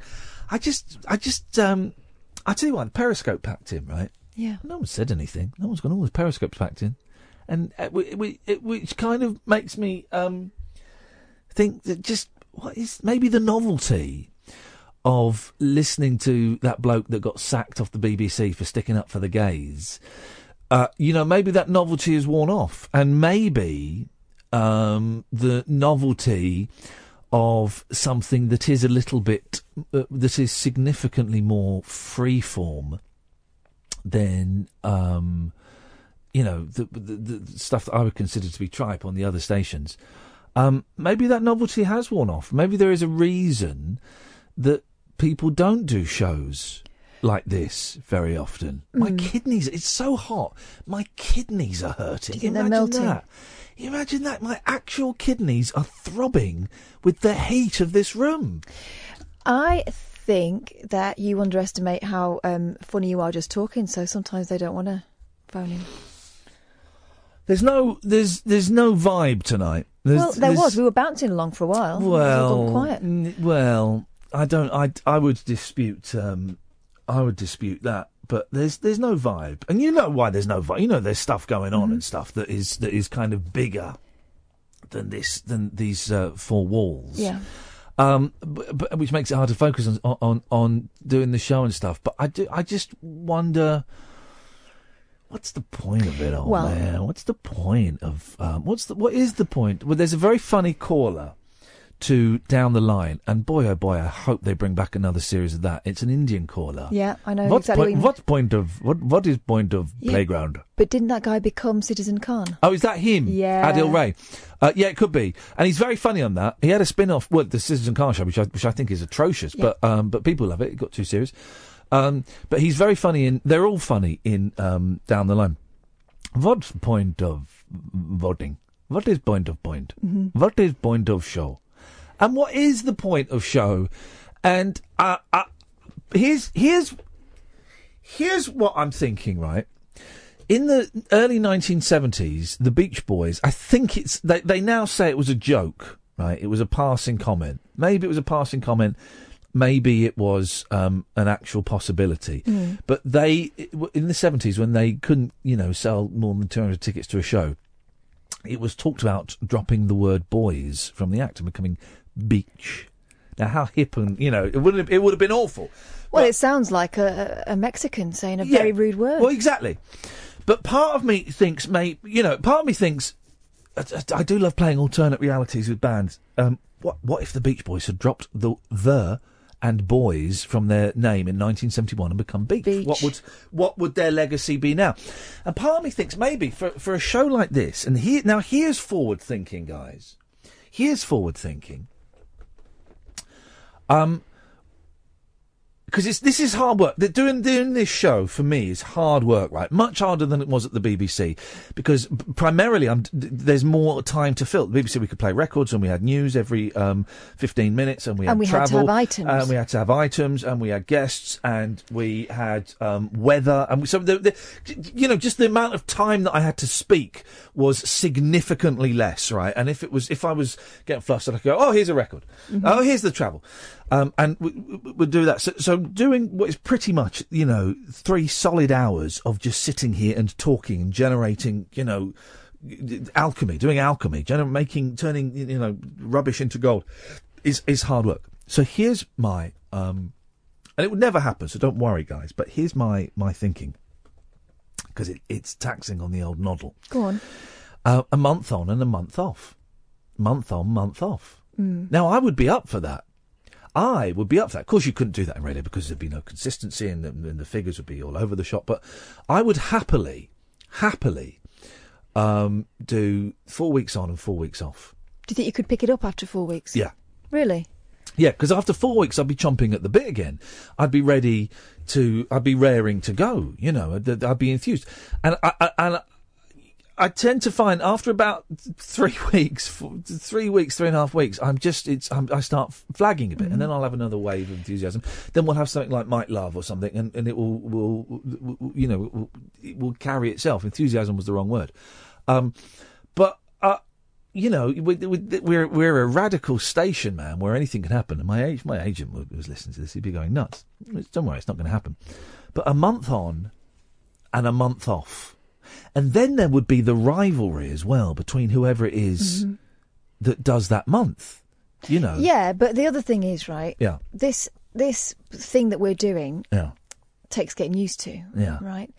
So, and training the callers to be fluid and to. But it's not all about callers. You keep going back to the callers. No. But what I'm saying to you is but also training the listeners to just go with it. But the listeners might be going with it. But I get the vibe, and now we'll get, we've got a couple of regular callers. Thank you, Pablo and Paul. I'll get to you in a minute. And people on Twitter going, hey, I'm listening. Well, that's great. 9 people have tweeted me to say they're listening. 9 people, gosh. You kind of, I do go home some nights and think, hey, that was brilliant. We did something new and wonderful and original. It was fantastic, and it was great, and that's what it's all about. I go home more often going, well, I cashed a check there. That's the kind of that's not a good way to fall asleep. No, I know. And I go home thinking, oh, he's not into it. What am I going to do? How can I help? How can I back him up? How can I change things? It's not even being into it, because that sounds ungracious, because we're in a privileged position. It's just what is point of show? What is point of show? Trying stuff out. We get to try stuff out here. Yeah. But if you're feeling flat anyway, it can seem more difficult. Can't it just? Yeah. 0844 499 1000. This is Talk Radio. Late night Iain Lee. On air and off the leash. On Talk Radio. We have ways of making you talk. Paul's on the line. Good evening, Paul. Regular caller, Paul, by the way. Regular caller, Paul. Regular caller until he gets dumped because Angelos has got something to say. Oh, you've been on already, Paul. You can't come back on. Oh, okay. Go on, then. You can briefly, but I kind of sort of have a sort of rule that you can't come back on once you've been on. But you go on. Go on. Right, don't take it personally. But if you dump somebody halfway through a more important call to somebody else, well, then, these things happen. What was the point? What was the point that you didn't get to reach in your earlier call? Well, now you make it really important. It isn't really. Oh. Okay, but no pressure. Right. Rugby. Yes. Do you have any involvement at all? Do you understand the game? Do you like the game? Do you have any opinion on it? You can pass backwards. That's very good. And a try is worth 2 points. Close. 3 points. Good. And that's all I know about it. Okay. There's a bit of an internet sensation today of a huge fella who's 8 years old rampaging over some smaller fellows that are also 8 years old, and the internet's, Facebook has gone live with it, and it's awful. It's terrible. It's the worst thing ever. Hang on, what is it? It's an 8-year-old thumping someone. Yeah, well, no, he's literally rampaging. He's literally from one end of the pitch to the other, just walking over these kids, pushing them aside. Just it's like King Kong scoring a try over Lilliputians. Yes. It's terrible. I'm a youth chairman, and I probably shouldn't admit that right now, of a rugby club, and it's the worst thing that could happen to our game. Oh. Because it almost embodies what everybody assumes we want to see, and it's terrible. It's terrible. What do why? Tell me why it's so terrible. Because he's so young. No, because he's so dominant. Because he's so physical and so brutal, and the parents are laughing on the sidelines. And for me, my child's played rugby since he was 5 years old, and he's now 13, and it's been the best thing for him. You know, he ball boys. He's ball boyed for a premiership team. Yeah. He ball boys for his club team. He's part of a club. He's part of a community, and there's not many communities exist anymore. But explain why this. I don't understand why this 8-year-old kid. And by the way, that's not the worst picture that Facebook have had up of kids recently. Re the 14-year-old Irish girl. But why is this? Why is this kid's? Why is? I don't understand why what you're describing. Having not seen the footage, why it's so bad. Oh, this 8-year-old is disproportionately larger than all of his teammates, contemporaries. He's huge. He's like a 13-year-old. But you don't want him to play with. You don't want him to play with 13-year-olds, do you? No. Well, who should he play with then? Well, he should. Okay, so there are procedures in place in our country. The video isn't in our country, but in our country, there are procedures in place that he could play up. You tie an arm behind his back. No. Is that what you do? You blindfold him. You put stones in his shoes. Oh, steady on, Ian. That would work. He sounds like a right thug. But then, okay, well, how do you handicap him? And I use that term deliberately. No, but you don't. But you don't. And that's exactly it. You don't. But then what do you do then? He's got to play with kids his own age. No, he doesn't. No, he doesn't. Exactly that. You go through some procedures, and you play him up somewhere between where he is size-wise and where he is mentally, and you. But what does that mean? You position him there. How old would he play? If he's 8 and the size of a 13-year-old, he'd probably play around 11s. But you can't have You can't have an 8-year-old playing with 11-year-olds, can you? Why can't you? Because there's a 3-year difference. In mentality, yes, but in size, no. So you can manage it. If you saw the evidence that I'm talking about, this kid. Oh, don't do this, bloody... Would you let refugees live in your house with you? Don't do that to me. No, I'm not doing that at all. I'm not doing it at all. But there is a huge difference between an 8-year-old and an 11-year-old. Yeah, there is. And this is to put an 8-year-old suddenly in a team with a group, and I don't know what happens if I don't know, but to put an 8-year-old with a load of 11-year-olds, some kids would find that really intimidating. And the language you use, it would be. You wouldn't suddenly put him in, you'd introduce him, and it would happily be introduced and managed. But it's a managed process in this country, wherever this video is from, I think it's American League. Unbelievable. And he's just literally swatting them out of the way. So it's just, how old are your boys? 6 and 4. 6 and 4. 6 and 4. Have you considered getting them into rugby? I'd rather they didn't. Say yes. No, I'd rather they didn't, because I think it's an awful sport, and I think I think it's quite dangerous.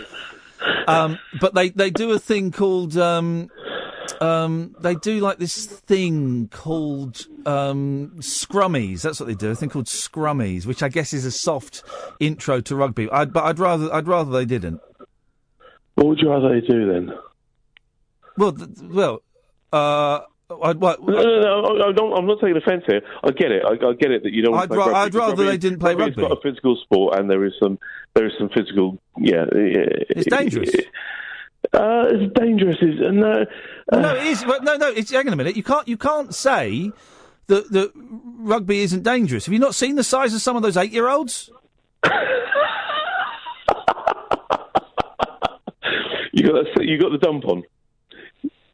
No, you knobhead. Well, no, but wait a minute. You're just telling me about the giant 8-year-olds. No, I'm just telling you how that wouldn't happen in England. Right, but I'd rather my boys didn't play rugby. No, that's fine. I get that. But what sport would you like them to play?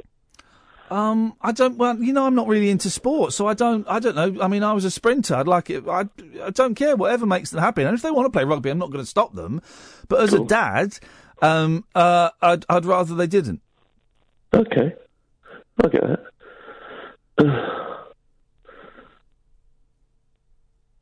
I don't know where you're going with that point about what about them playing rugby. Well, only because it was given my child as something going to 5 years old, and the community and the friends he's got now, and that's sort of where I'm going with that. But you can get community and friends in loads, and that's brilliant. I'm not knocking you or your kids or anything like that, but you can get community and friends in loads of different activities. And I'd rather that it wasn't involved in rugby. I'm just asking what the alternative might be, because. Well, does there need to be an alternative? Books. Doesn't qualify as a sport. Why? But why do they have to be? Well, last time I checked, that kids didn't have to be into a sport. Do you not think that's a good place for them to be? Seriously, now, okay, I'll get into this. Well, do you not think? I am not into them something. Well, that they don't get from a book. I am not into sport, and I am okay. That's fine. I don't think you have to be into sport to be a well-rounded, healthy person. Okay. Do you not think it would give them something, though? Do you not think they could contribute to something? I'm not into sport. What am I lacking? Tell me what I'm lacking. I don't know. You don't know. Well, exactly. I don't know you well enough. Well, no, I'm not into sport, and as far as I'm aware, I'm not lacking anything. Black eyes. Black eyes. Yeah, exactly. I'm not lacking I'm not lacking potential brain damage. I don't think you need to be into sport to be a well-rounded person. No, I sort of agree with that, and I don't have an argument for that. I'll be honest with you. Well, but then you're saying I'm not a well-rounded person. Explain to me how sport. What is lacking from my life because of sport? The lack of sport. I didn't say that actually. You just said. No, Paul. You just said I don't agree with that. So that the implication is, if you don't agree with that, then the people who don't have sport in their life are lacking something. So explain how that is. Hang on. What did I say I didn't agree with? I don't think I did. I said I don't think they will. I think you can be a well-rounded person without sport. You said I don't think I agree with that. I disagree with that. I don't think I did say that, because I did actually question myself and say, do you know what? I don't know that I can disagree with that. Well, then I must have misheard you. My apologies. I think you can. I'm with you. I've not grown up with sport. I've moved into a sporting environment as a fat lad, and my son has benefited from it greatly. So I'm probably where you're coming from, although you're not a fat lad. So yeah. Well, I'm getting there. But listen, my boys want to get into sport. My boys want to get into sport. Brilliant. And I will. Of course, I'll encourage it and I'll support it and all of that stuff. But I was never into sport, and I don't. I think sport's boring. That's fair enough. I think I sort of went with you on that. I think I said I could see that point of view. But that wasn't why I came on. I came on to say that what I saw today going viral on Facebook was a very unhealthy view. Let's find him and let's find him. Let's hunt him down. Let's hunt this child down and destroy him. Let's destroy him. You're better off finding the adults stood around the pitch with a hard on. Well, that would be that's an unfortunate turn of phrase. Thank you, Paul. 0844 499 1000.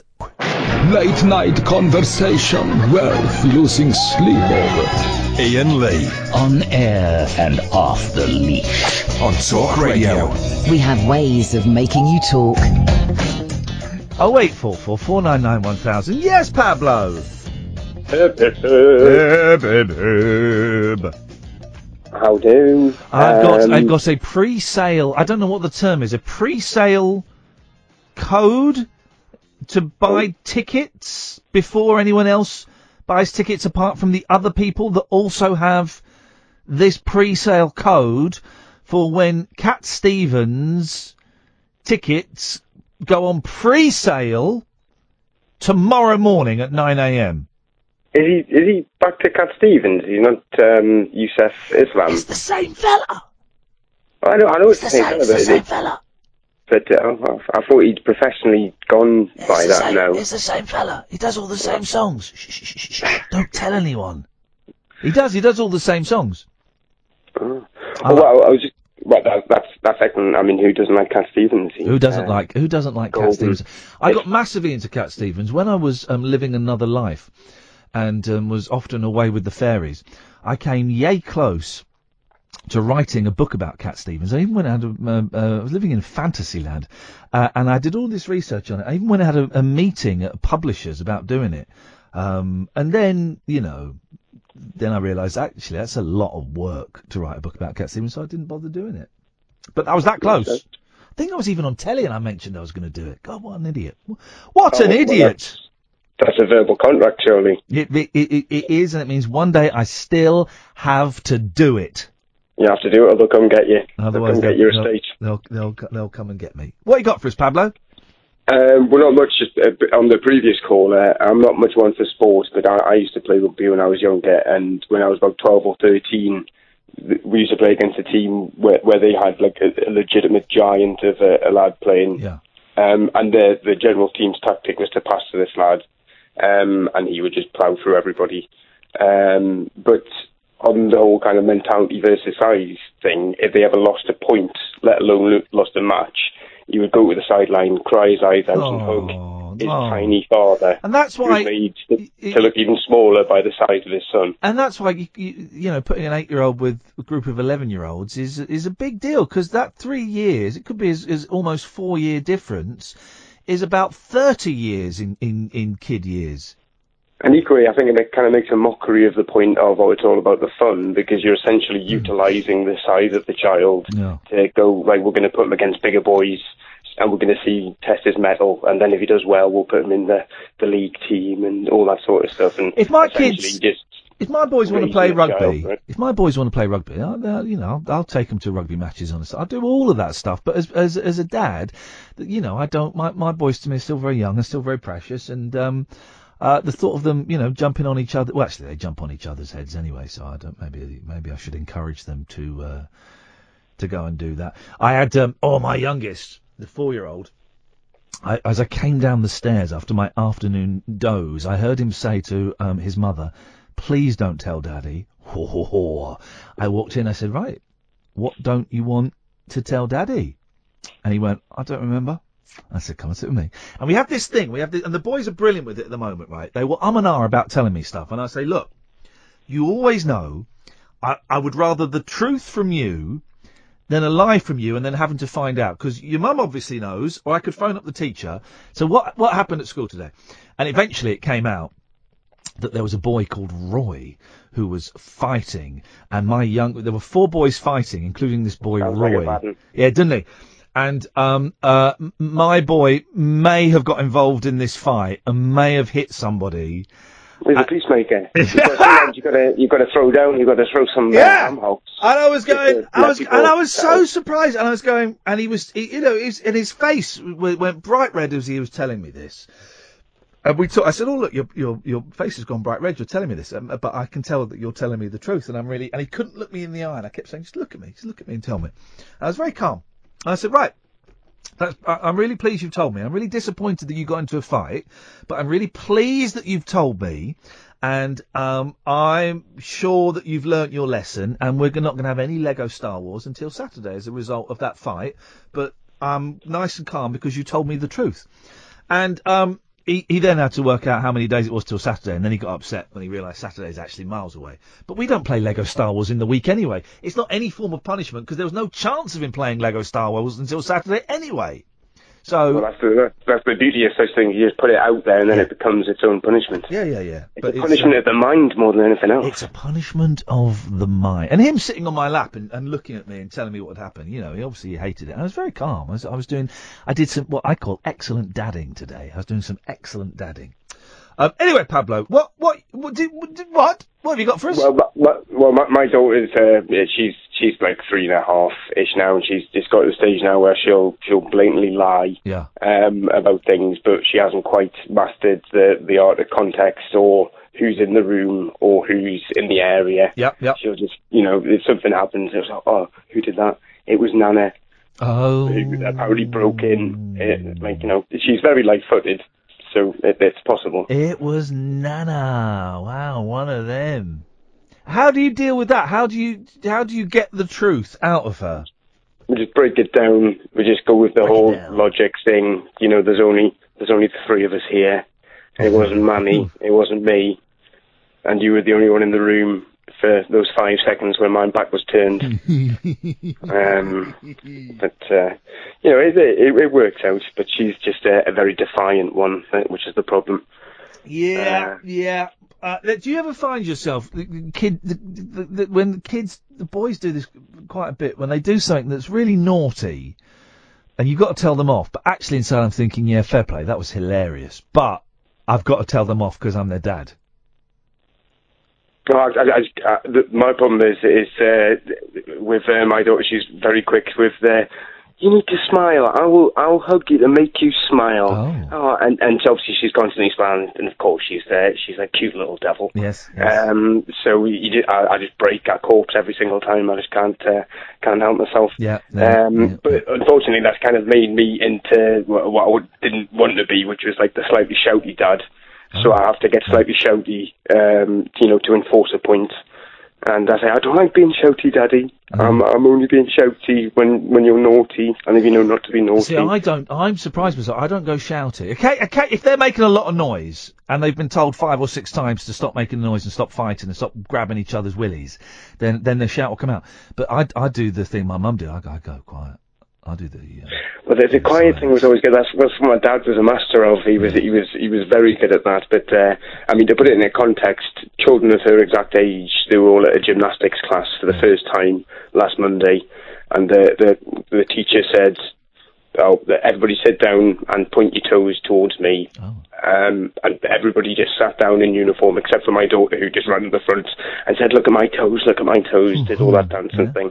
And it kind of, obviously she's going into the nursery type thing now, so it's putting it into the whole kind of, oh, wait a minute, other people's children are slightly better behaved and seem to take instructions slightly better. So I don't know, I might get one of those shock collars.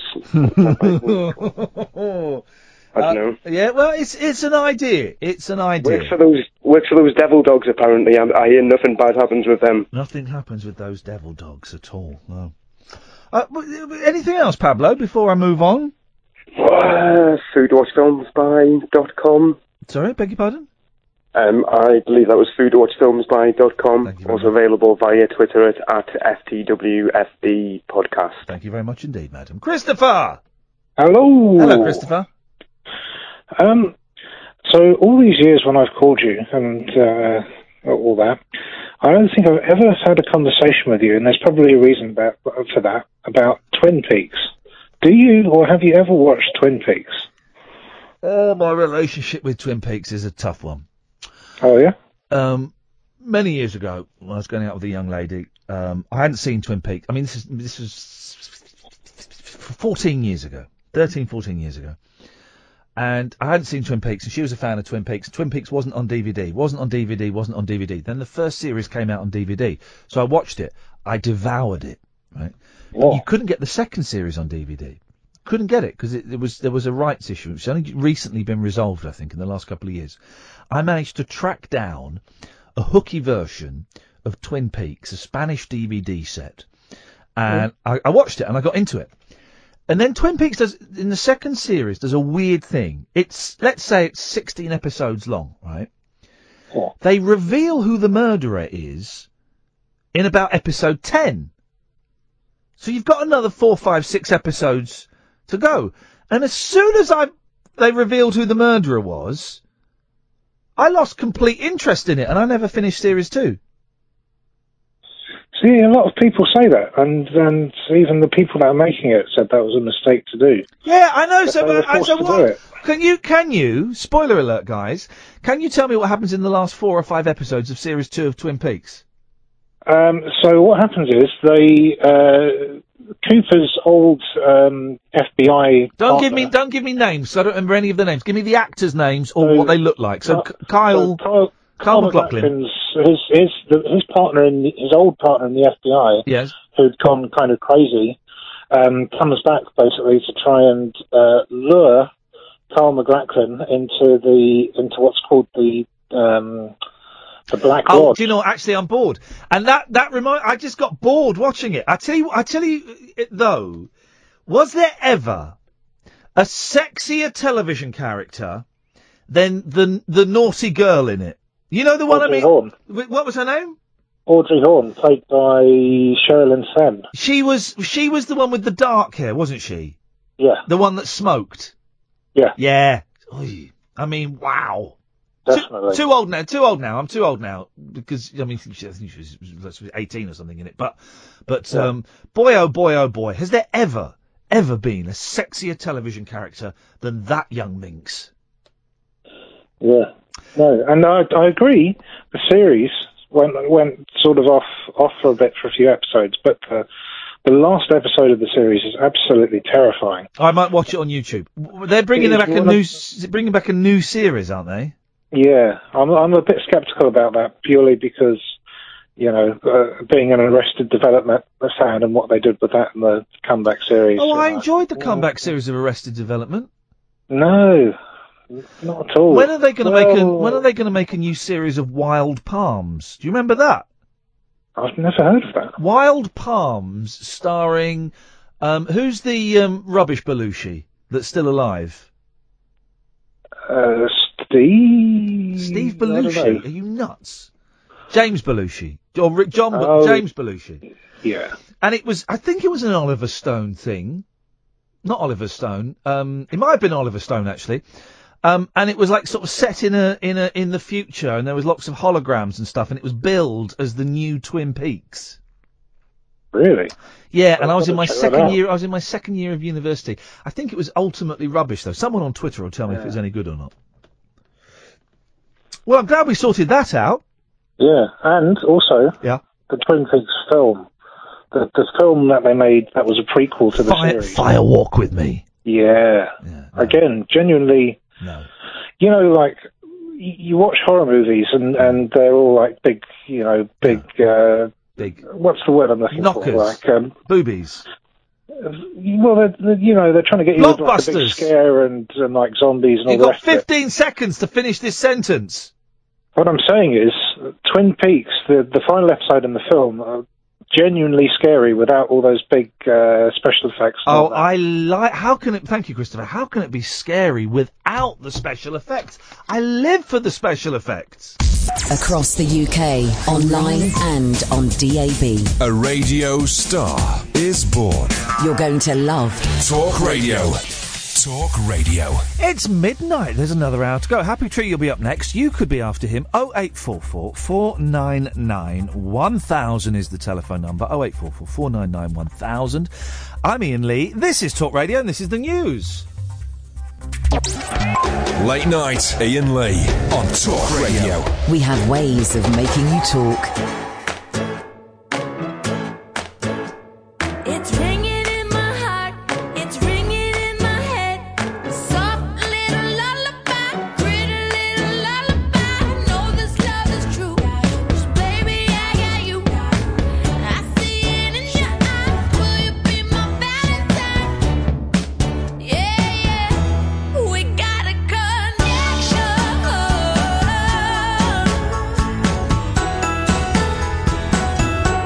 You got my affection.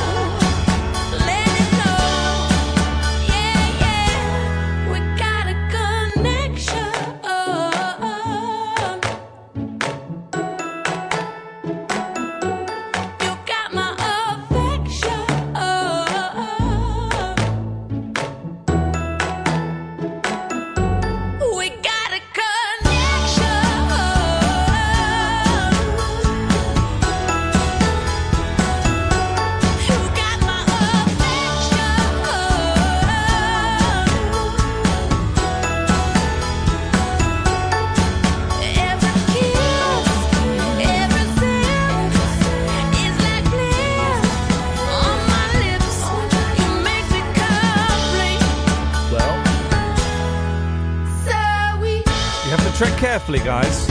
You have to tread carefully.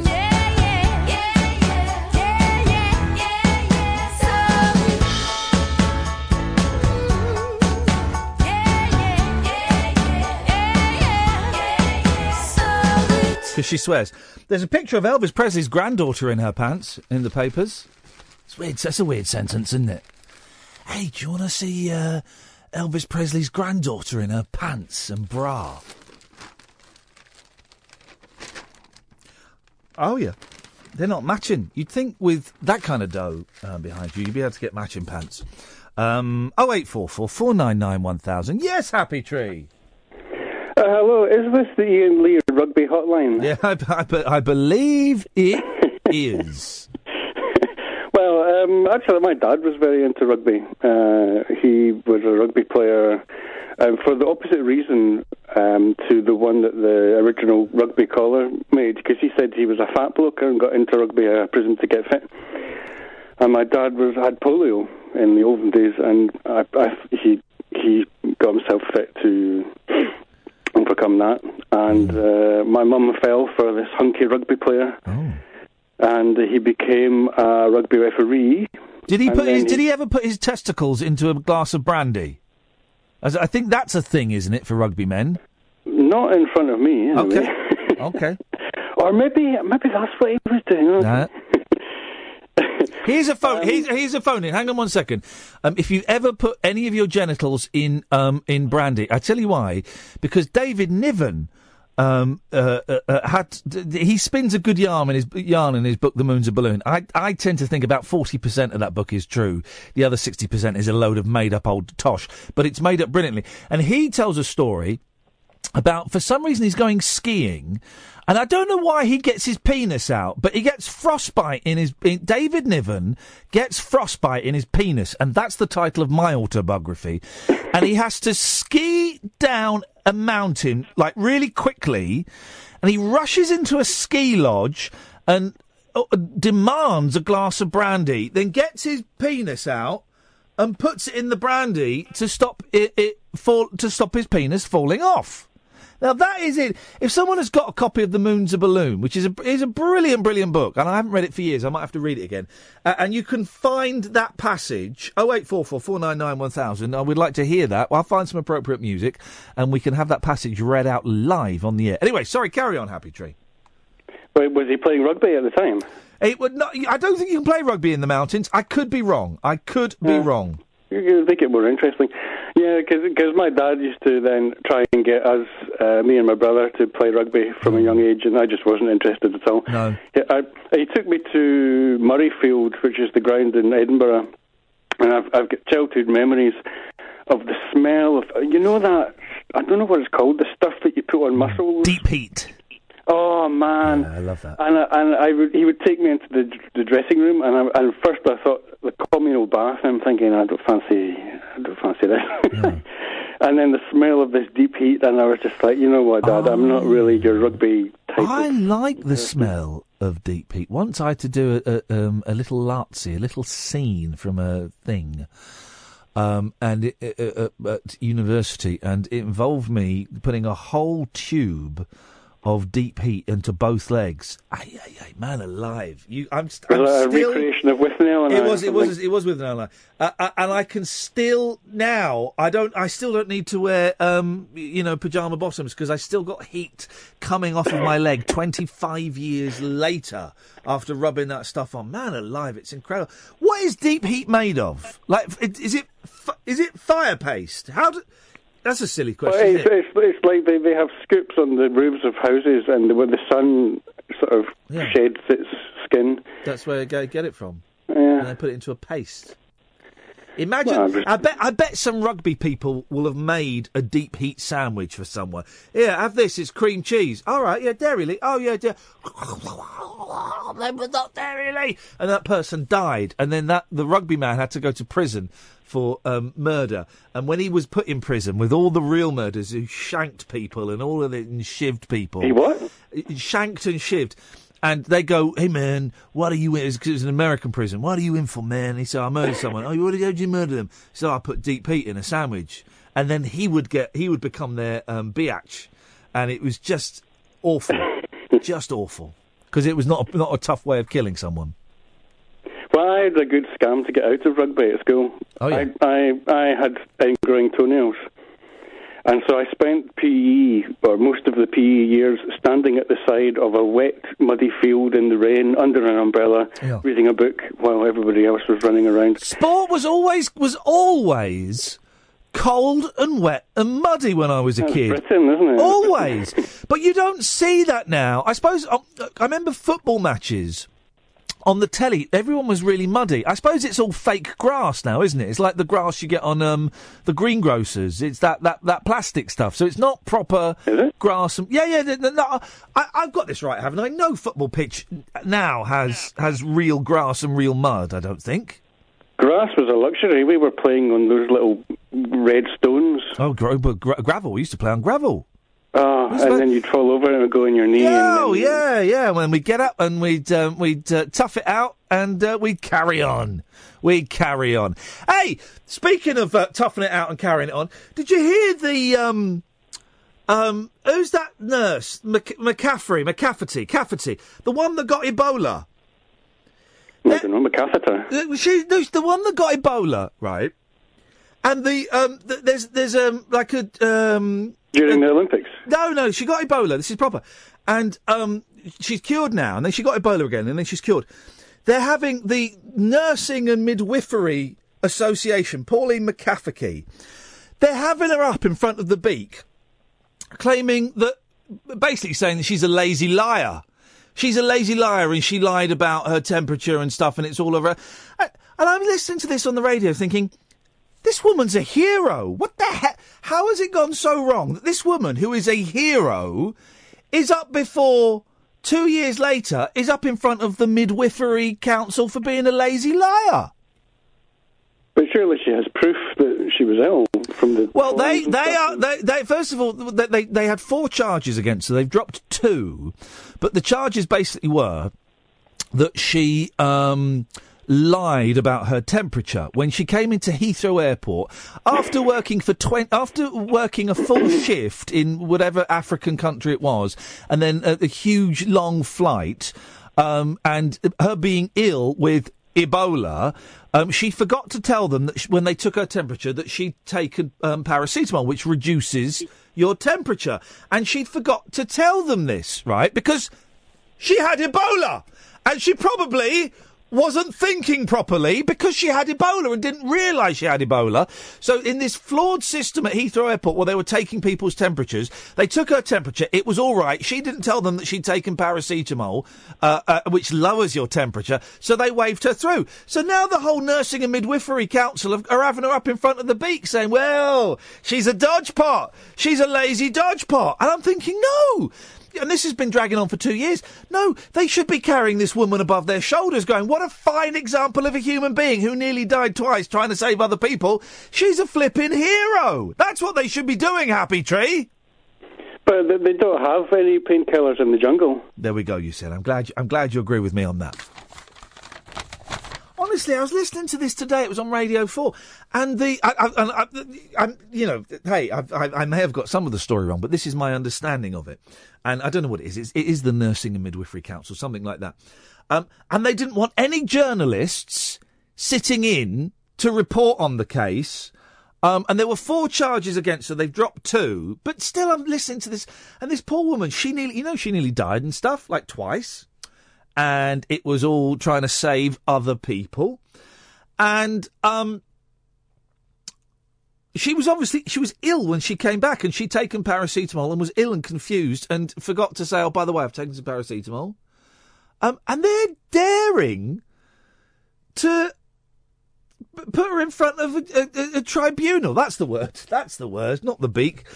A tribunal. They're daring to do that when they should be.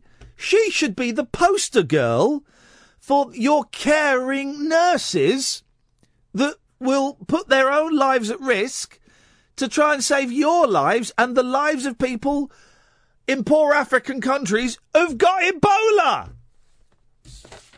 I got quite angry listening to it and repeating it to you. 0844 499 1000. This is Talk Radio. Late Night Iain Lee.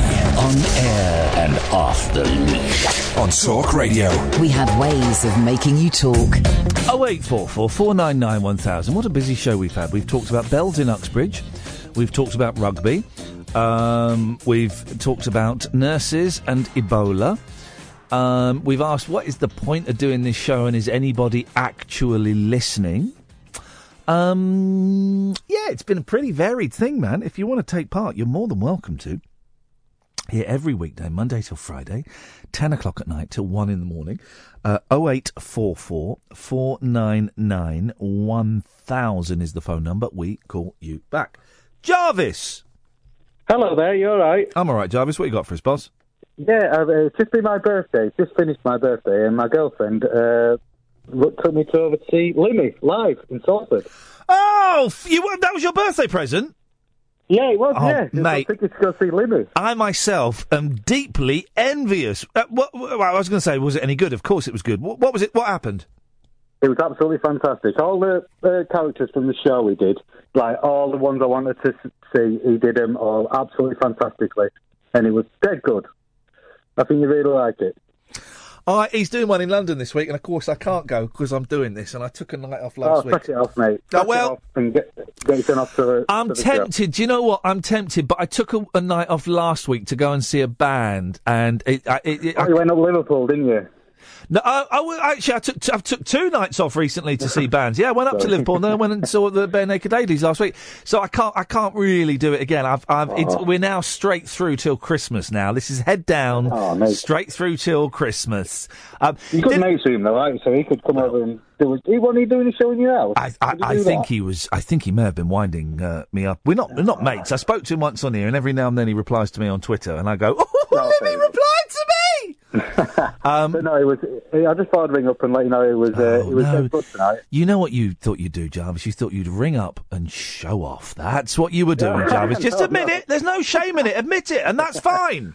We don't do enough showing off. I was sat near the back. I didn't see a lot. I had to rely on the big screens they had, so I can't show off that much. Because he's playing Hammersmith Odeon down here, which is massive, and I do wonder about seeing comedy in anything bigger than a theatre. Yeah, to be honest with you, I've not seen comedy live that many times, to be honest with you. Yeah. And I was worried that it would get people out of the audience and pick on people and bring them out, like a lot of shows do. Yeah. But he didn't. He got people out of the audience, but it was totally up to them if they went or not. And I thought that was brilliant. Do you know what I mean? Rather than picking on people, you, come up here. Yeah. Oh, I'm picking on you, come up here. He was like, right, if you want to come up. If you don't, He is, and I thought that was fantastic. He is a very gentle man, despite the harshness of, I was on heroin for 7 years. Oh, she was there as well, yeah. It's 5 years. What was it? I can't remember the line. It's such a long time. I think it was 3 years on heroin and 5 years on methadone. Oh, as if 5 years. I lost 5 years of my life to methadone. Was supposed to get me off the heroin. It's absolutely gorgeous. Yeah. She looks hot, doesn't she? This is a true thing. She looks hot. She was hotter on the telly, if I'm honest. With the stubble, I don't know if it were, but yeah, she was all right. Oh, well, I'm glad you enjoyed it. Did you know you were going, or was it a surprise? Yeah, it was kind of. I saw him a few months ago, to be fair. Oh, he's playing on my birthday. Don't get tickets for that. That's a birthday present. Absolutely brilliant. Yeah, saw it and went over in the horrible weather. Absolutely sorted. Absolutely. I won't forget it. I bought his book as well. I've not read that yet. Do you know what? You've just reminded me. I bought his book a while ago, and I've not got round to reading it. I've been saving up. I've just finished the Scroobius Pip book, which is excellent. And I won't mind that. It's good. It's good, yeah. He's coming on next Wednesday. Oh, fantastic! He's coming in for the first hour of the show, so hopefully we'll get Periscope up and running so people can watch it. But that's good. Yeah. But then I'm reading this really mean-spirited book about John Lennon. It's really mean, and I'm not sure if I can stick with it. It's got some interesting bits in it, but it's a bit mean. Fascinating man, but it's a bit too meanness in the world. I don't like meanness, so I'll give that one a miss. Yeah, I'm going to keep going back to it, but we'll see. Oh, nice one, Jarvis. Well, I'm glad you had a good night.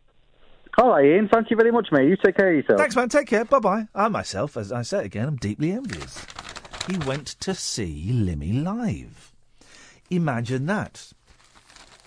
I don't understand how the Great British Bake Off is the front page news on The Sun, the Mirror, the Mail. It's on all of them. The Star.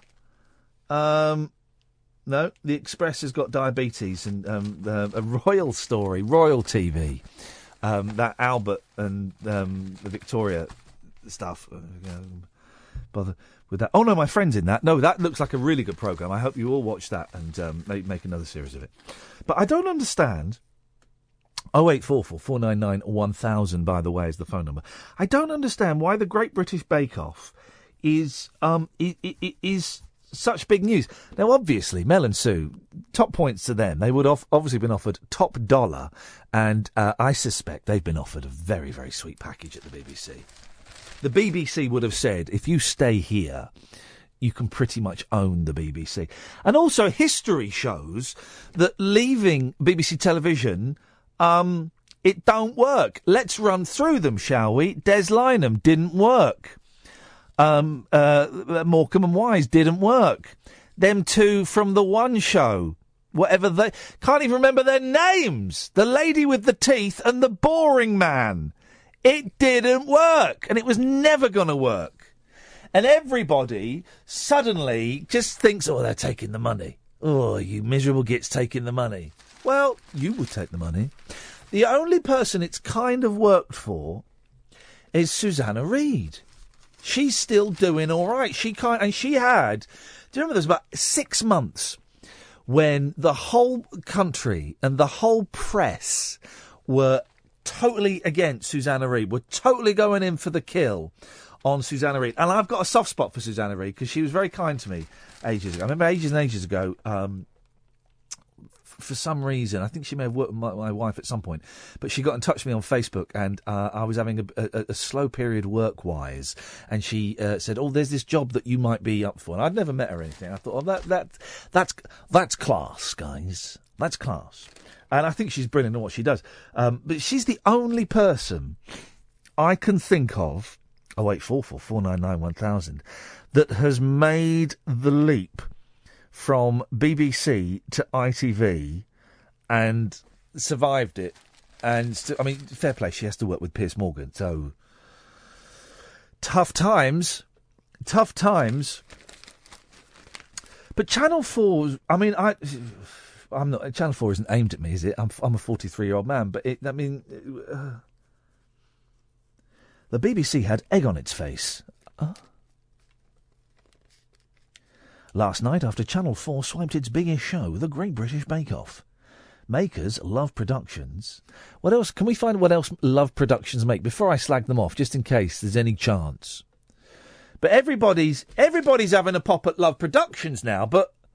Well, they're a business, right? They were getting £5 million from the BBC for it. And Channel 4 said, we'll give you £25 million. Of course they're going to go there. 70% owned by Sky. Excellent organisation. Great move.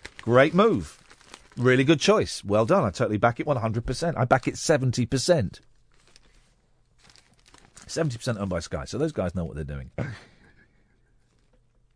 Makers Love Productions, who we love, said it was leaving the BBC after 7 years following a stalemate in negotiations over money. The news infuriated viewers and celebrity continued on page 4. When you say it infuriated celebrities, it means they did that thing where they go on Twitter to see what celebrities are saying. Oh, here we go, look, Danny Baker's in there. Love Productions are going to find that they are the least important ingredient in the Great British Bake Off brand. Nick Robinson, the BBC, the politics guy. Kirsty Allsop.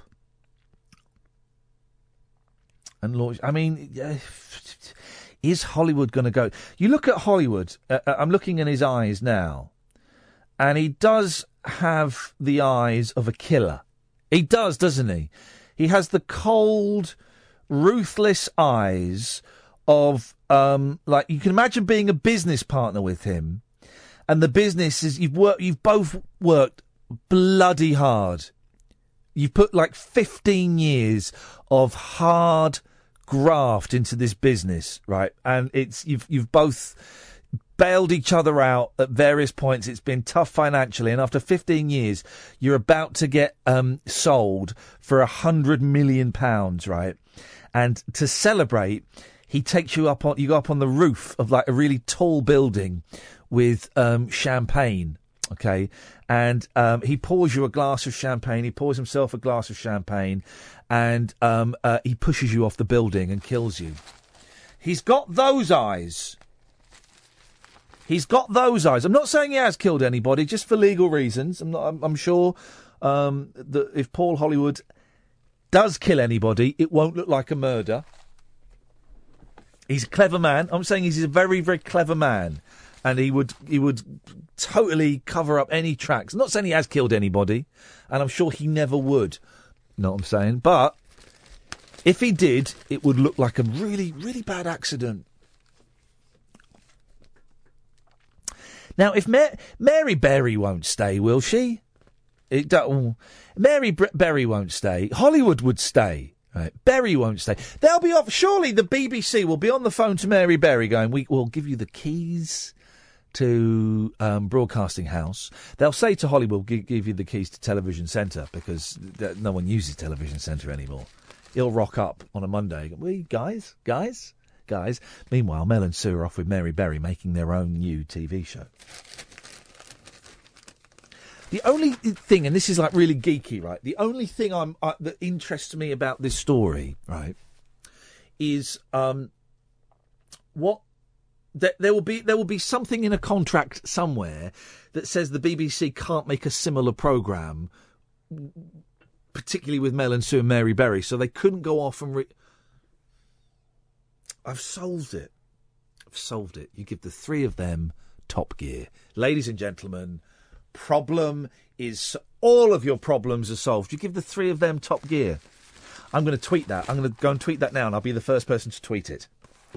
Late night conversation worth losing sleep over. Iain Lee. On air and off the leash. On Talk Radio.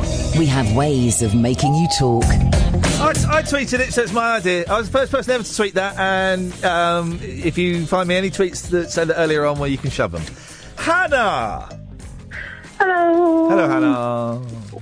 I'm just dropping in, really. I've not been listening tonight. I'm so sorry. Oh, what's going on, guys? What have you been up to? What have you been doing that's been so exciting? Well, quiz night. Quiz night? Yeah. Oh. Where, just at home?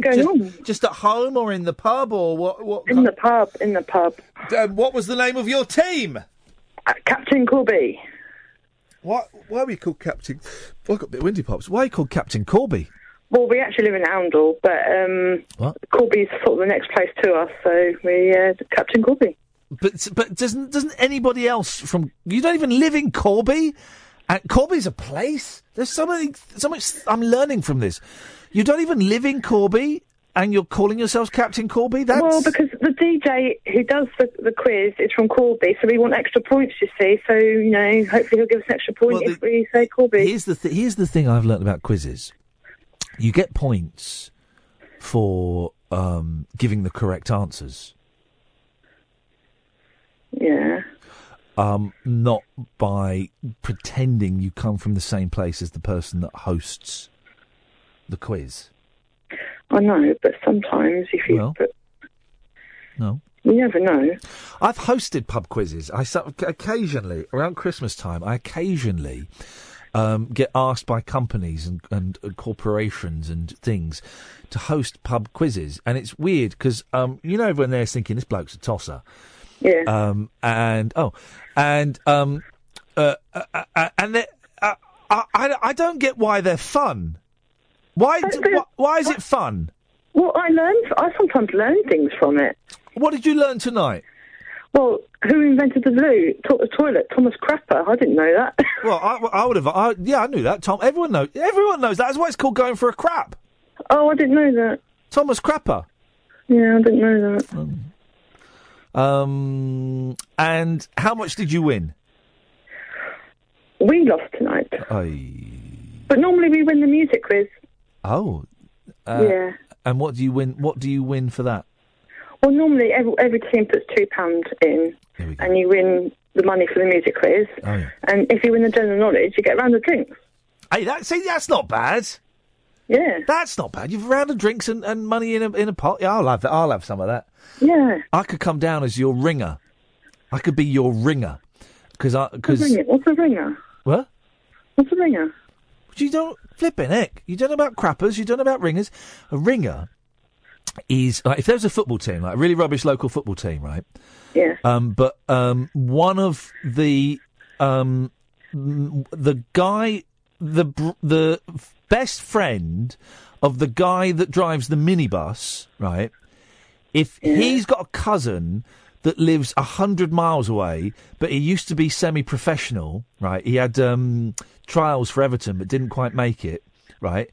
If they got him down to play in an important match for that local team, even though he was from like 100 miles away, and that would be a ringer.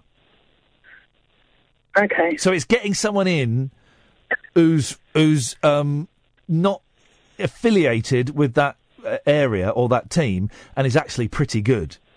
Okay. So what I'm saying is, I will come down. Yeah. As your, and I will be your ringer. And I want the round of drinks and 75% of what's in that pot. But you don't drink. No, I know. I would have fizzy pops. Okay. I'd have Pam St Clement's. Okay. Okay. Should we do that? Oh, actually, no. I'm busy then. Oh, for God's sake! Never mind. These things happen. Are you bothered about the Great British Bake Off? I am a little bit, because I actually really enjoyed that. And I don't think it'll be that popular when it moves channel. It won't. No one will watch Top it. Gear, isn't it? Yeah. When is Mary Berry moving? Do you think with it? I don't. I bet Hollywood does. I bet Berry doesn't. Oh well. Yeah, you see, that's my prediction. Anyway, what have you been talking about tonight? We've been talking solely about the Great British Bake Off. Literally 2 hours, 35 minutes. At the start of the show, I set myself a challenge. Can I talk about the Great British Bake Off for 3 hours? And we were flagging. We were flagging until you called in, and it's like hacky sack. You've just got that hacky sack. You saved it from touching the ground, and now we're back up in the air, and there's only 25 minutes to go. And I think I can make it past the finishing line. We're talking about Mary Berry. Oh, okay. Oh, I need to clear things up. I did not let Caddick down. Oh God, here we go. Listen to this romance breaking down live on the air. Yeah, I heard him yesterday moaning. Yep, he was moaning. Yeah. But I shall try and make it for December if I can. Well, let's see what happens, guys. And did you hear him say he wants me to do 3 songs with him? Well, this is the thing, right? Because this is for the performance ring. By the way, over half of the tickets for the December the 11th have sold out. Over half have sold out. That's months away, you suckers. What are you talking? We could all be dead. I could be dead by then. What are you going to do then? Have a wake? That's not a bad idea. If I have a wake, £50 a ticket. But the thing is, right, because people are going to come and do acts, and it's got to be more. And I'm stressing this to everyone. It's got to be more than just coming up for 3 minutes, because the venue is a limited size, so there's only so many people. There's only so many acts we can get in, and if everyone's doing 3 minutes, then we got to get like 20 acts in. So the act has kind of got to be between 8 and 12 minutes long. Mm. But will there be like PA equipment to do stuff, like sing and stuff? Do you think we're doing it in a field or something? Yes. Well, I don't know. Yes, it's a professional venue. Okay. It's a professional venue. Yeah, there's going to be PA, there's going to be screens, there's going to be all kinds of shiz, man. Okay. All right, then. Ta-ta! Bye! I had a brilliant idea. Yes! I had a brilliant idea for performance ring, right? we are going to try and do something never before done. This is genuinely a brilliant idea. So have a break, and I'll tell you after this. The radio show for people who know the best part of the day is the night. Late Night Iain Lee on Talk Radio. We have ways of making you talk. What we're going to do... Why was Sri Lanka calling us, of all places? So, what we're going to do... what we're going to try and do in Performance Ring, right, is, at some point, we're going to have a live phone-in. Yeah, because we hook up my computer, like we did, and we put Skype on, and we tweet, and we'll work out what time it will be during the night, so people will be aware of it. We give out the Skype number, handle, and then... For 20 minutes, 10 minutes, 15 minutes, something like that, 15 minutes, maybe what we'll do is when we come back from the interval, there we go, come back from the interval, first 15 minutes, it'll be a phone-in. And people can phone in to Performance Ring. Might work, might not work, we don't know. That's the whole thing. About Performance Ring is that is people going to be trying stuff, and some bits of it will work and some bits of it won't work, and it's all beautiful, man. Failure is still art. You know that, don't you? You know that, don't you? Failure is still art. But Marco Pierre White's in the paper a lot recently. He seems to be having a bit of a rough old time, doesn't he? A little bit of a rough old... Don't really know much about the gentleman, but he's a cook. He seems to be having a rough old time. Well, things just got a whole lot rougher. Let me tell you. Marco Pierre Fright is the story. Diners 34 skeletons. Work on chef Marco Pierre White's new restaurant has been held up after 34 skeletons were found on the site. That's the least of his worries. A special Ministry of Justice licence could be plague pits. I like plague pits. You can still get the plague from plague pits. You know that, don't you? The plague you can still get.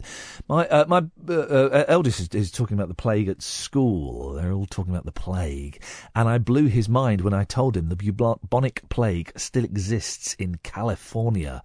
There are squirrels with it in a park somewhere that have got the bubonic plague. Imagine that. Anyway, a special Ministry of Justice licence had to be obtained to safely remove the remains. The diner will be in a hotel currently being built on the... Oh, so it's not even him.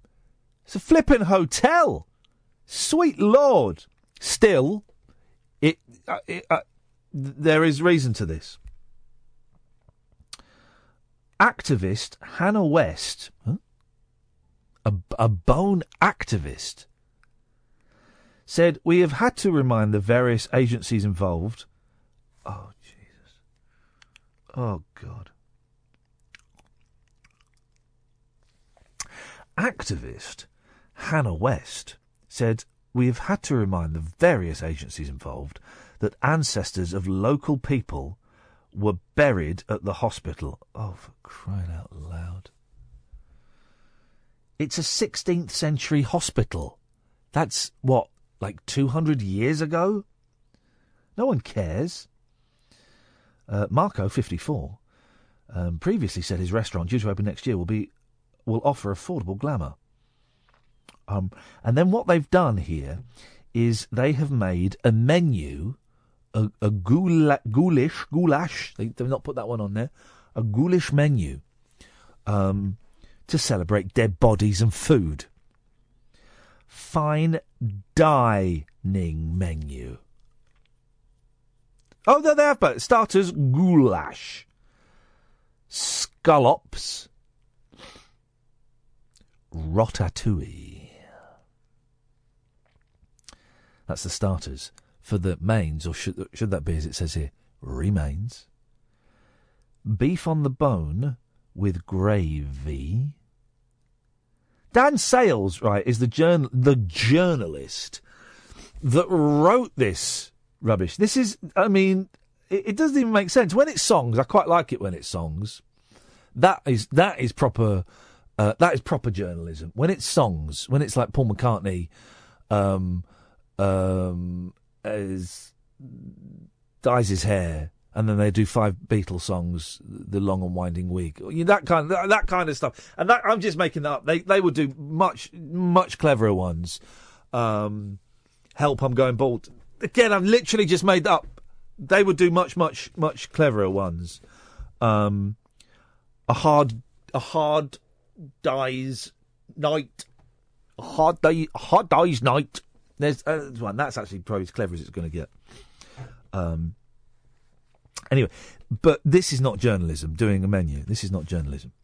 Spare ribs, chicken in a casket. Dessert, death by chocolate. Eleanor Wigby, well done. But it was the stories about him dyeing his hair. So, baby, you can dye my hair.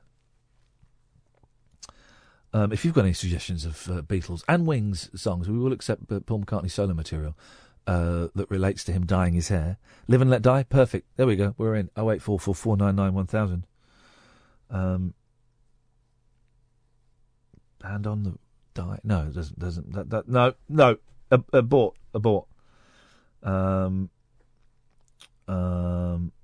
Okay, let me read this. I can't read and be brilliant at the same time. What does this mean? Oh, geez, this is rubbish. Blueberried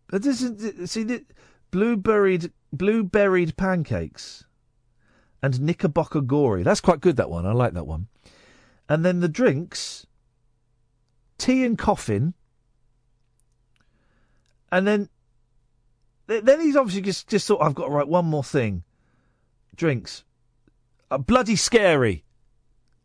That's rubbish. You can't just put bloody scary at the end. Speaking of bloody scary, look, there's this trend at the moment, isn't there, for idiots to go on really dangerous places and have their pictures, do selfies. Except these aren't selfies, because the photographer's taken them. Oh, that one of them is a selfie. No filter and no fear. A daredevil model takes selfies. They're not selfies. Only one is a selfie. And someone pointed out on Twitter that saying something is not actually a selfie is the 21st century equivalent of saying, no, Frankenstein was actually the doctor. The monster didn't have a name. Takes selfies to new heights by posing on some of the world's tallest buildings. Russian Angela Nicolou, 23, climbs with no safety equipment, opting instead to wear a mini-skirt and heels. In no pictures does she have heels. She has trainers, barefoot. So that's a lie. That's a lie. Then she gives her 328,000 Instagram followers a regular dose of vertigo by posting stomach-churning selfies. Only one is a selfie. Like these, taken atop towering skyscrapers. It's like that picture that everyone has in their toilet of the construction men building the Empire State Building, where they're sat down having their lunch, right? Except, isn't it that? But that's not that dangerous a picture, isn't it? Because isn't it, if you pull back, they're on a. It looks like they're on a beam, and it looks like it's high above the city. It is. It's still quite dangerous. But when you pull back, there's like a floor beneath them and stuff, isn't there? It's like that Laurel and Hardy. There's a brilliant Laurel and Hardy scene where they're dicking about. How they do, idiots dicking about. Just do what you could do. The fat one should tell the skinny one just to stop it, and the fat one should kind of just do the physical labour. The fat one shouldn't do the talking. Neither of them should talk, but the fat one should do the physical labour. The skinny one should sit down. Most of their stuff will be sorted out a lot quicker. A lot quicker. The dangerous craze for taking selfies balanced on the edge of giant structures is known as roofing. It's illegal. But Moscow-based Angela claims she is rarely stopped by Russian police. And if she is, she pays them off with a load of cash, because they're all bent. All of the Russian police are bent, guys. She told a magazine, "It's funny." What is Russian accent? This is Russian. I'm a Russian woman. It's funny when police catch me wearing little skirt and I smile sweetly and say, "I'll never do it again. I've done a very bad thing." They let me go. And then it became a bit Jewish towards the end there, but that's fine. They have Jews in Russia. That works. That works. Angela, an art teacher, and isn't she arty? Nice arts. Has reached the uppermost spires of the sky. Now, there's one here, right? I can't work out how she's got on this thing. What is that? What does it say what that picture is? Sky Lounge cocktail bar. She climbed past diners, tucking into £190 ago black caviar. Why are you telling us the colour of caviar? I know caviar is black.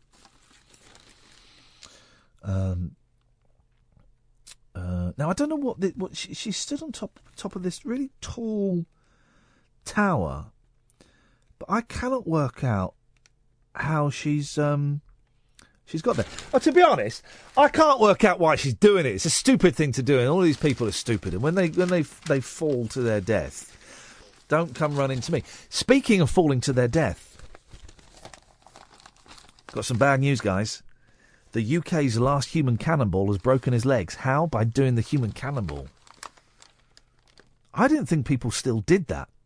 And we should get more. When I was a kid growing up in the 70s and the 80s, there was always, on bank holidays, right, they'd always show circuses on the telly. And there's nothing more boring than watching circuses on the telly. It's the dullest thing. And they would always show it. Turns out when you go to a circus, a really good circus, for real, it's quite good. It's got to be a good one. But I'd always hated circuses because they were rubbish on the telly, but there's no atmosphere. I love a circus with a happy atmosphere. Britain's last human cannibal. Now, this is a story. This should be on the front page. This guy's an absolute flipping hero. And he's pictured here with Mr. Phipps, who's a clown. I don't think that he's going to be able to offer him much help. Britain's last human cannibal broke both his ankles when he fell short of his target. Still stood up to take a bow. Proper hero. Him and that Ebola nurse and Mel and Sue. Proper heroes. All four of them. Daredevil Shane Beer, 26, flew 30 feet at 50 miles per hour and missed his crash mat by inches, slamming into the ground from 16 feet in the air. Absolute player. Absolute player. Shane said, but the circus crowd, who'd feared the worst after seeing him crash, cheered as he stood and bowed. Shane said, my ankle smashed as I landed, but I had to stand up and give a bow because my family were in the crowd. That's proper showbiz. But when we saw, I forgot to mention this to you, Kath, or discuss this with you. The weird thing about seeing the Beatles live at Shea Stadium, by the way, Giles Martin's not got back in touch. That was a brush off, I think. We'll pursue. Is after every song, they were still, even that late into their career, after every song, they were doing a bow. Every song, Ringo would get up and they would all do a bow after every song. That's just plain weird. Occasionally when I play in bands, I do a bow after every song. Yeah, I do. As a nod to the Beatles. I don't know if anyone gets it, but I do a little bow after a song. It's good. The adrenaline kicked in, and I hobbled over to a clown and killed and leant on him. A few minutes later, the pain kicked in, and I was rushed off to hospital in an ambulance. Struth. One of the ankles is in a cast. I can't move the other one. I think that's broke as well. Shane has performed the stunt 160 times and blames himself for Saturday's mishap at Mr. Phipps's Wonder Circus in Norfolk. He said, you have to keep very, very rigid. But for some reason I went floppy. Huh? So I slowed down in the air. Well, this is the problem. If you want maximum velocity, you have got to be rock hard. And if at any moment there is any floppiness anywhere, well, then you're going to break your ankles. And I think he found that out the hard way. Here's a message from the Haters Club, dedicated to the one I love. I've been cursed by your wicked kiss. Once felt it's forever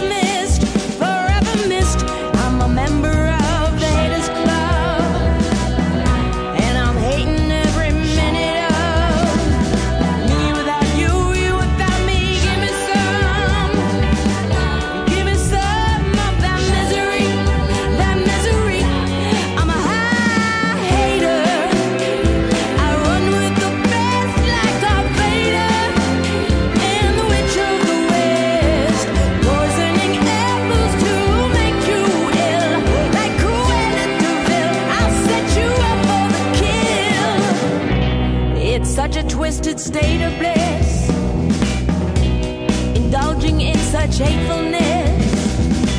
I just need a prequel to redeem my evil, 'cause I wasn't always like this, seeing couples hand in hand makes it hard for me to understand. Me without you, you without me. Give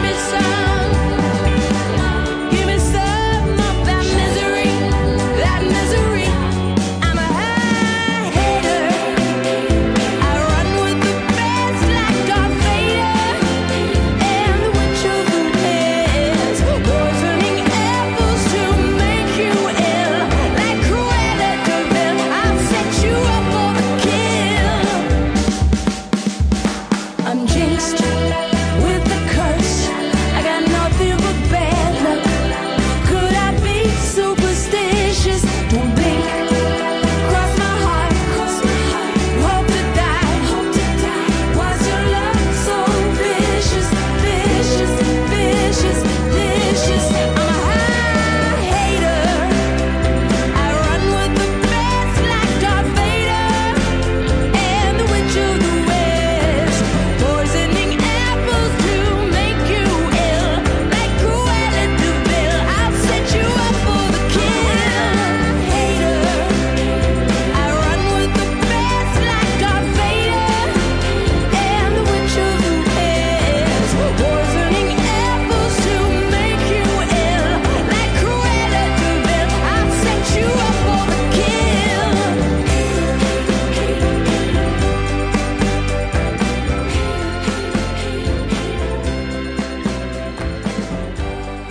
Talk Radio.